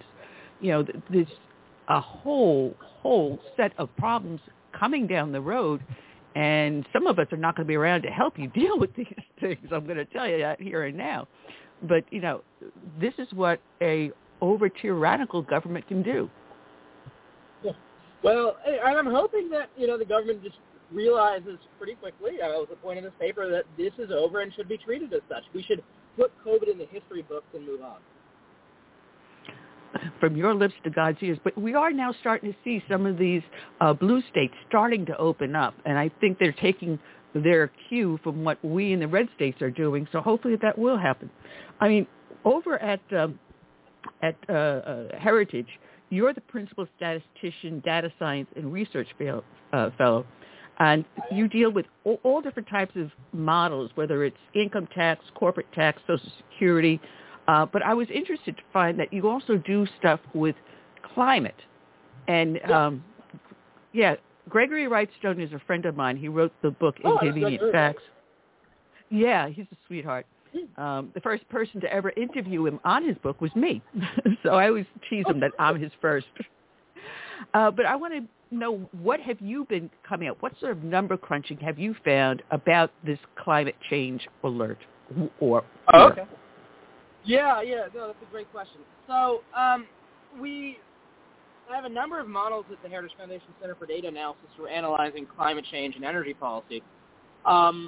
Most recently, we looked at the Green New Deal suggested by Ms. Alexandria Ocasio-Cortez and her colleagues. The rationale behind policies like that is that the Green New Deal is intended to save the planet from catastrophic climate change. So what I did was I took my former colleague Nick Norris. We took the proposals suggested by Ms. Cortez and we plugged them in to the Heritage Foundation's energy model, which is a derivative of the Department of Energy's National Energy Modeling System, to see what would happen to the economy if you implemented CO2 reductions, regulations associated with achieving these types of CO2 reductions.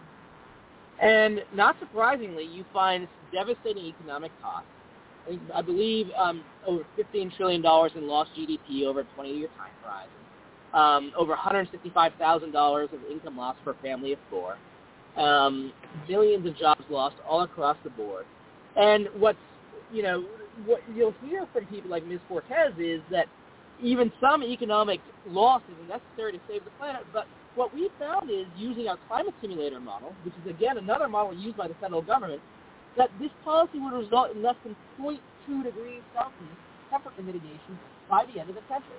The policy would come with tremendous economic costs and virtually no environmental benefit whatsoever.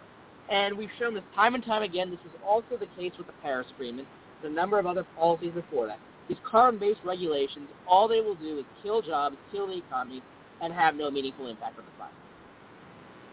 Well, excuse me. Not only that, with Gregory marrying his charts to yours, it's showing that we're starting to climb out of a mini ice age. So actually, the world has always been warmer than it is today.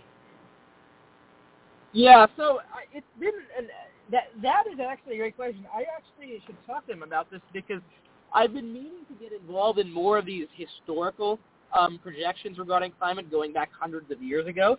There's a very rich area of science, climate science, called paleoclimatological reconstructions, understanding what temperatures were, say, hundreds of years ago before we had thermometers taking records.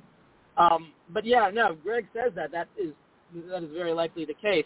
I'd have to look at the research.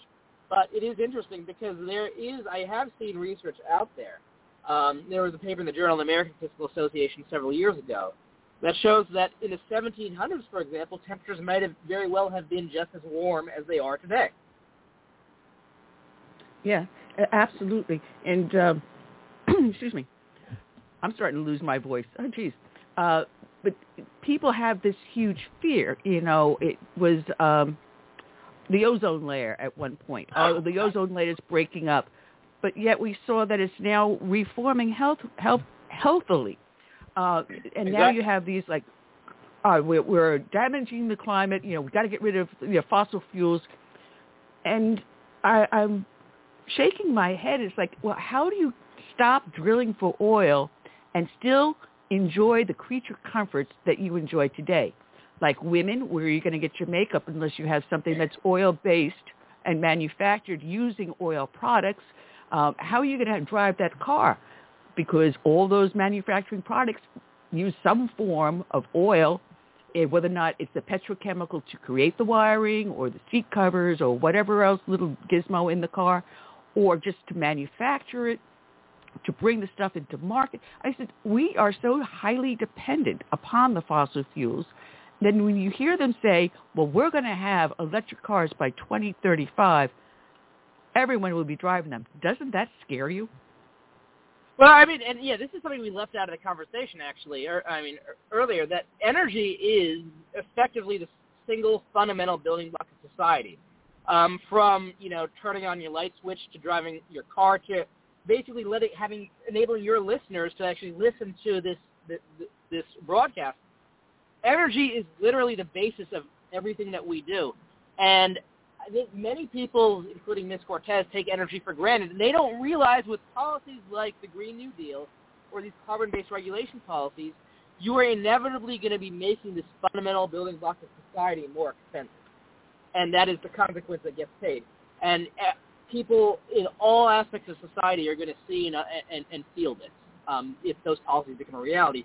Fortunately, though, many lawmakers have realized the dangers of these policies, and hopefully they'll continue to do so. I hope so, too, because I always love to challenge people. I say, name me one thing in your daily life or any day that does not involve the use of petrochemicals in one form or another, outside of stepping out your front door or just standing in the middle of the road and breathing the air. That's the only thing that you interact with during the day that does not involve a petrochemical in one form or another. And when people stop and think about it and says, well, are you going to take that smart device away from your child or the video games they're playing in front of the TV? What are you going to do without a TV? Well, I eat organic, so I grow my own stuff. And yeah, now, how did you get the seeds? They had to come to market somewhere. A farmer had to create them, which meant he had to use a tractor requiring chemicals.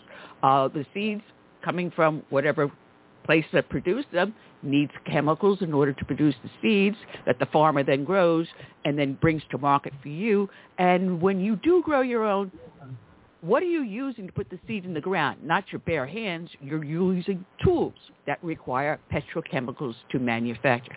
And also people go, really? Yeah. So am I looking at this the wrong way? No, you're looking at it the right way. I mean, and, there is no, at the Heritage Foundation, we don't have any preference on one form of energy or another. I mean, I think many Democrat lawmakers like to accuse me of, having an interest in oil and gas. That is definitely not the case. What is the case is that we would like all forms of energy to compete on an equal and level playing field and see which one is best and most efficient and least expensive. And so far, the fossil fuels have been the ones to meet that criteria. Yes, they have. Oh, people can find your great writings over at the Heritage Foundation, heritage.org. They can read this report. It is lengthy, but it's worth reading because the information you have in there is very, very handy in fighting the fallacies that we're being fed about COVID and how, as you said, let's get back to normal.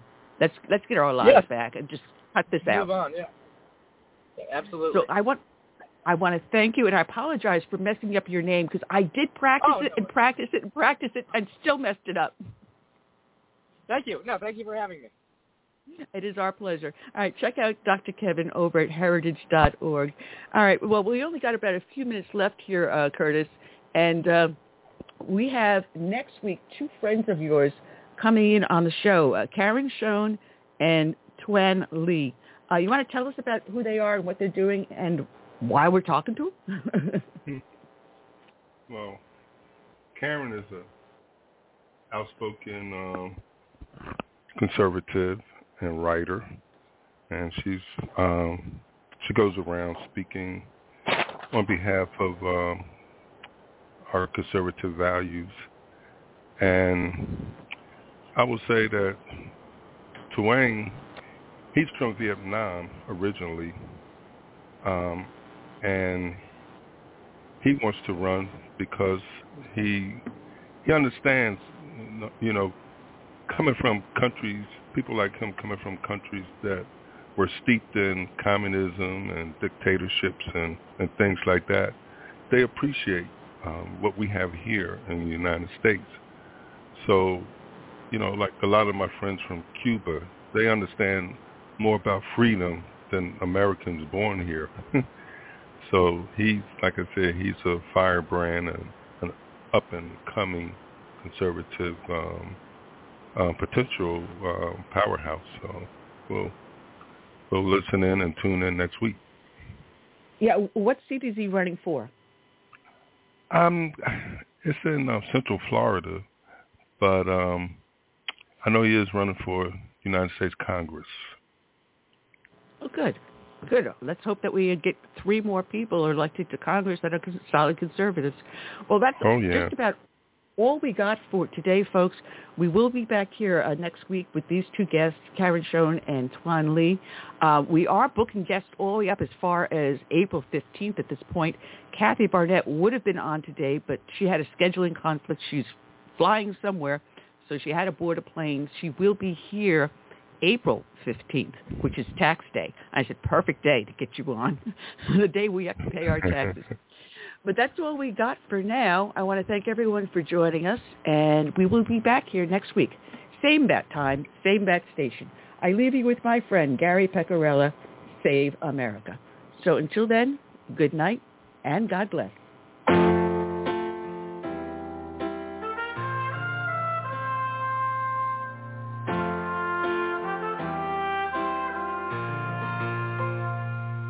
I'm praying for this land I love, America, America, the home of the free. But there are people making plans to change America. They've no respect for her or what matters most to you. That's why I stand for the flag and I kneel at the cross, mourn for the friends I have loved and lost. In that still be God we trust, and the freedom I fought for these lands with us. I hope it's not too late to save America.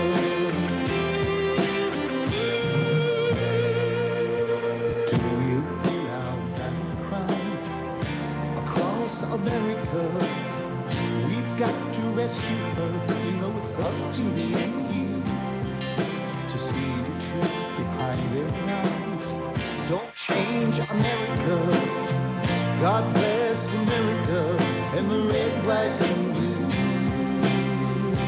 That's why I stand for the flag and I kneel at the cross, mourn for the friends I have loved and lost.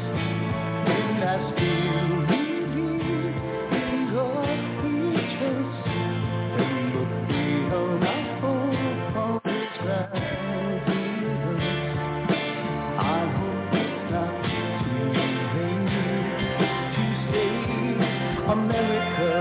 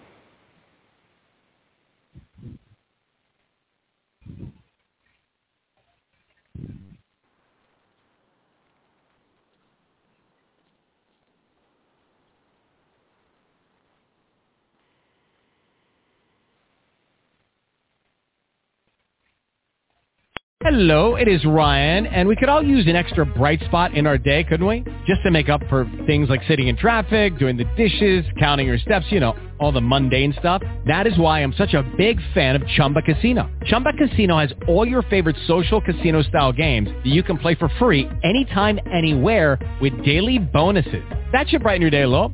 Actually, a lot. So sign up now at ChumbaCasino.com. That's ChumbaCasino.com. No purchase necessary. VGW Group. Void where prohibited by law. See terms and conditions. 18+.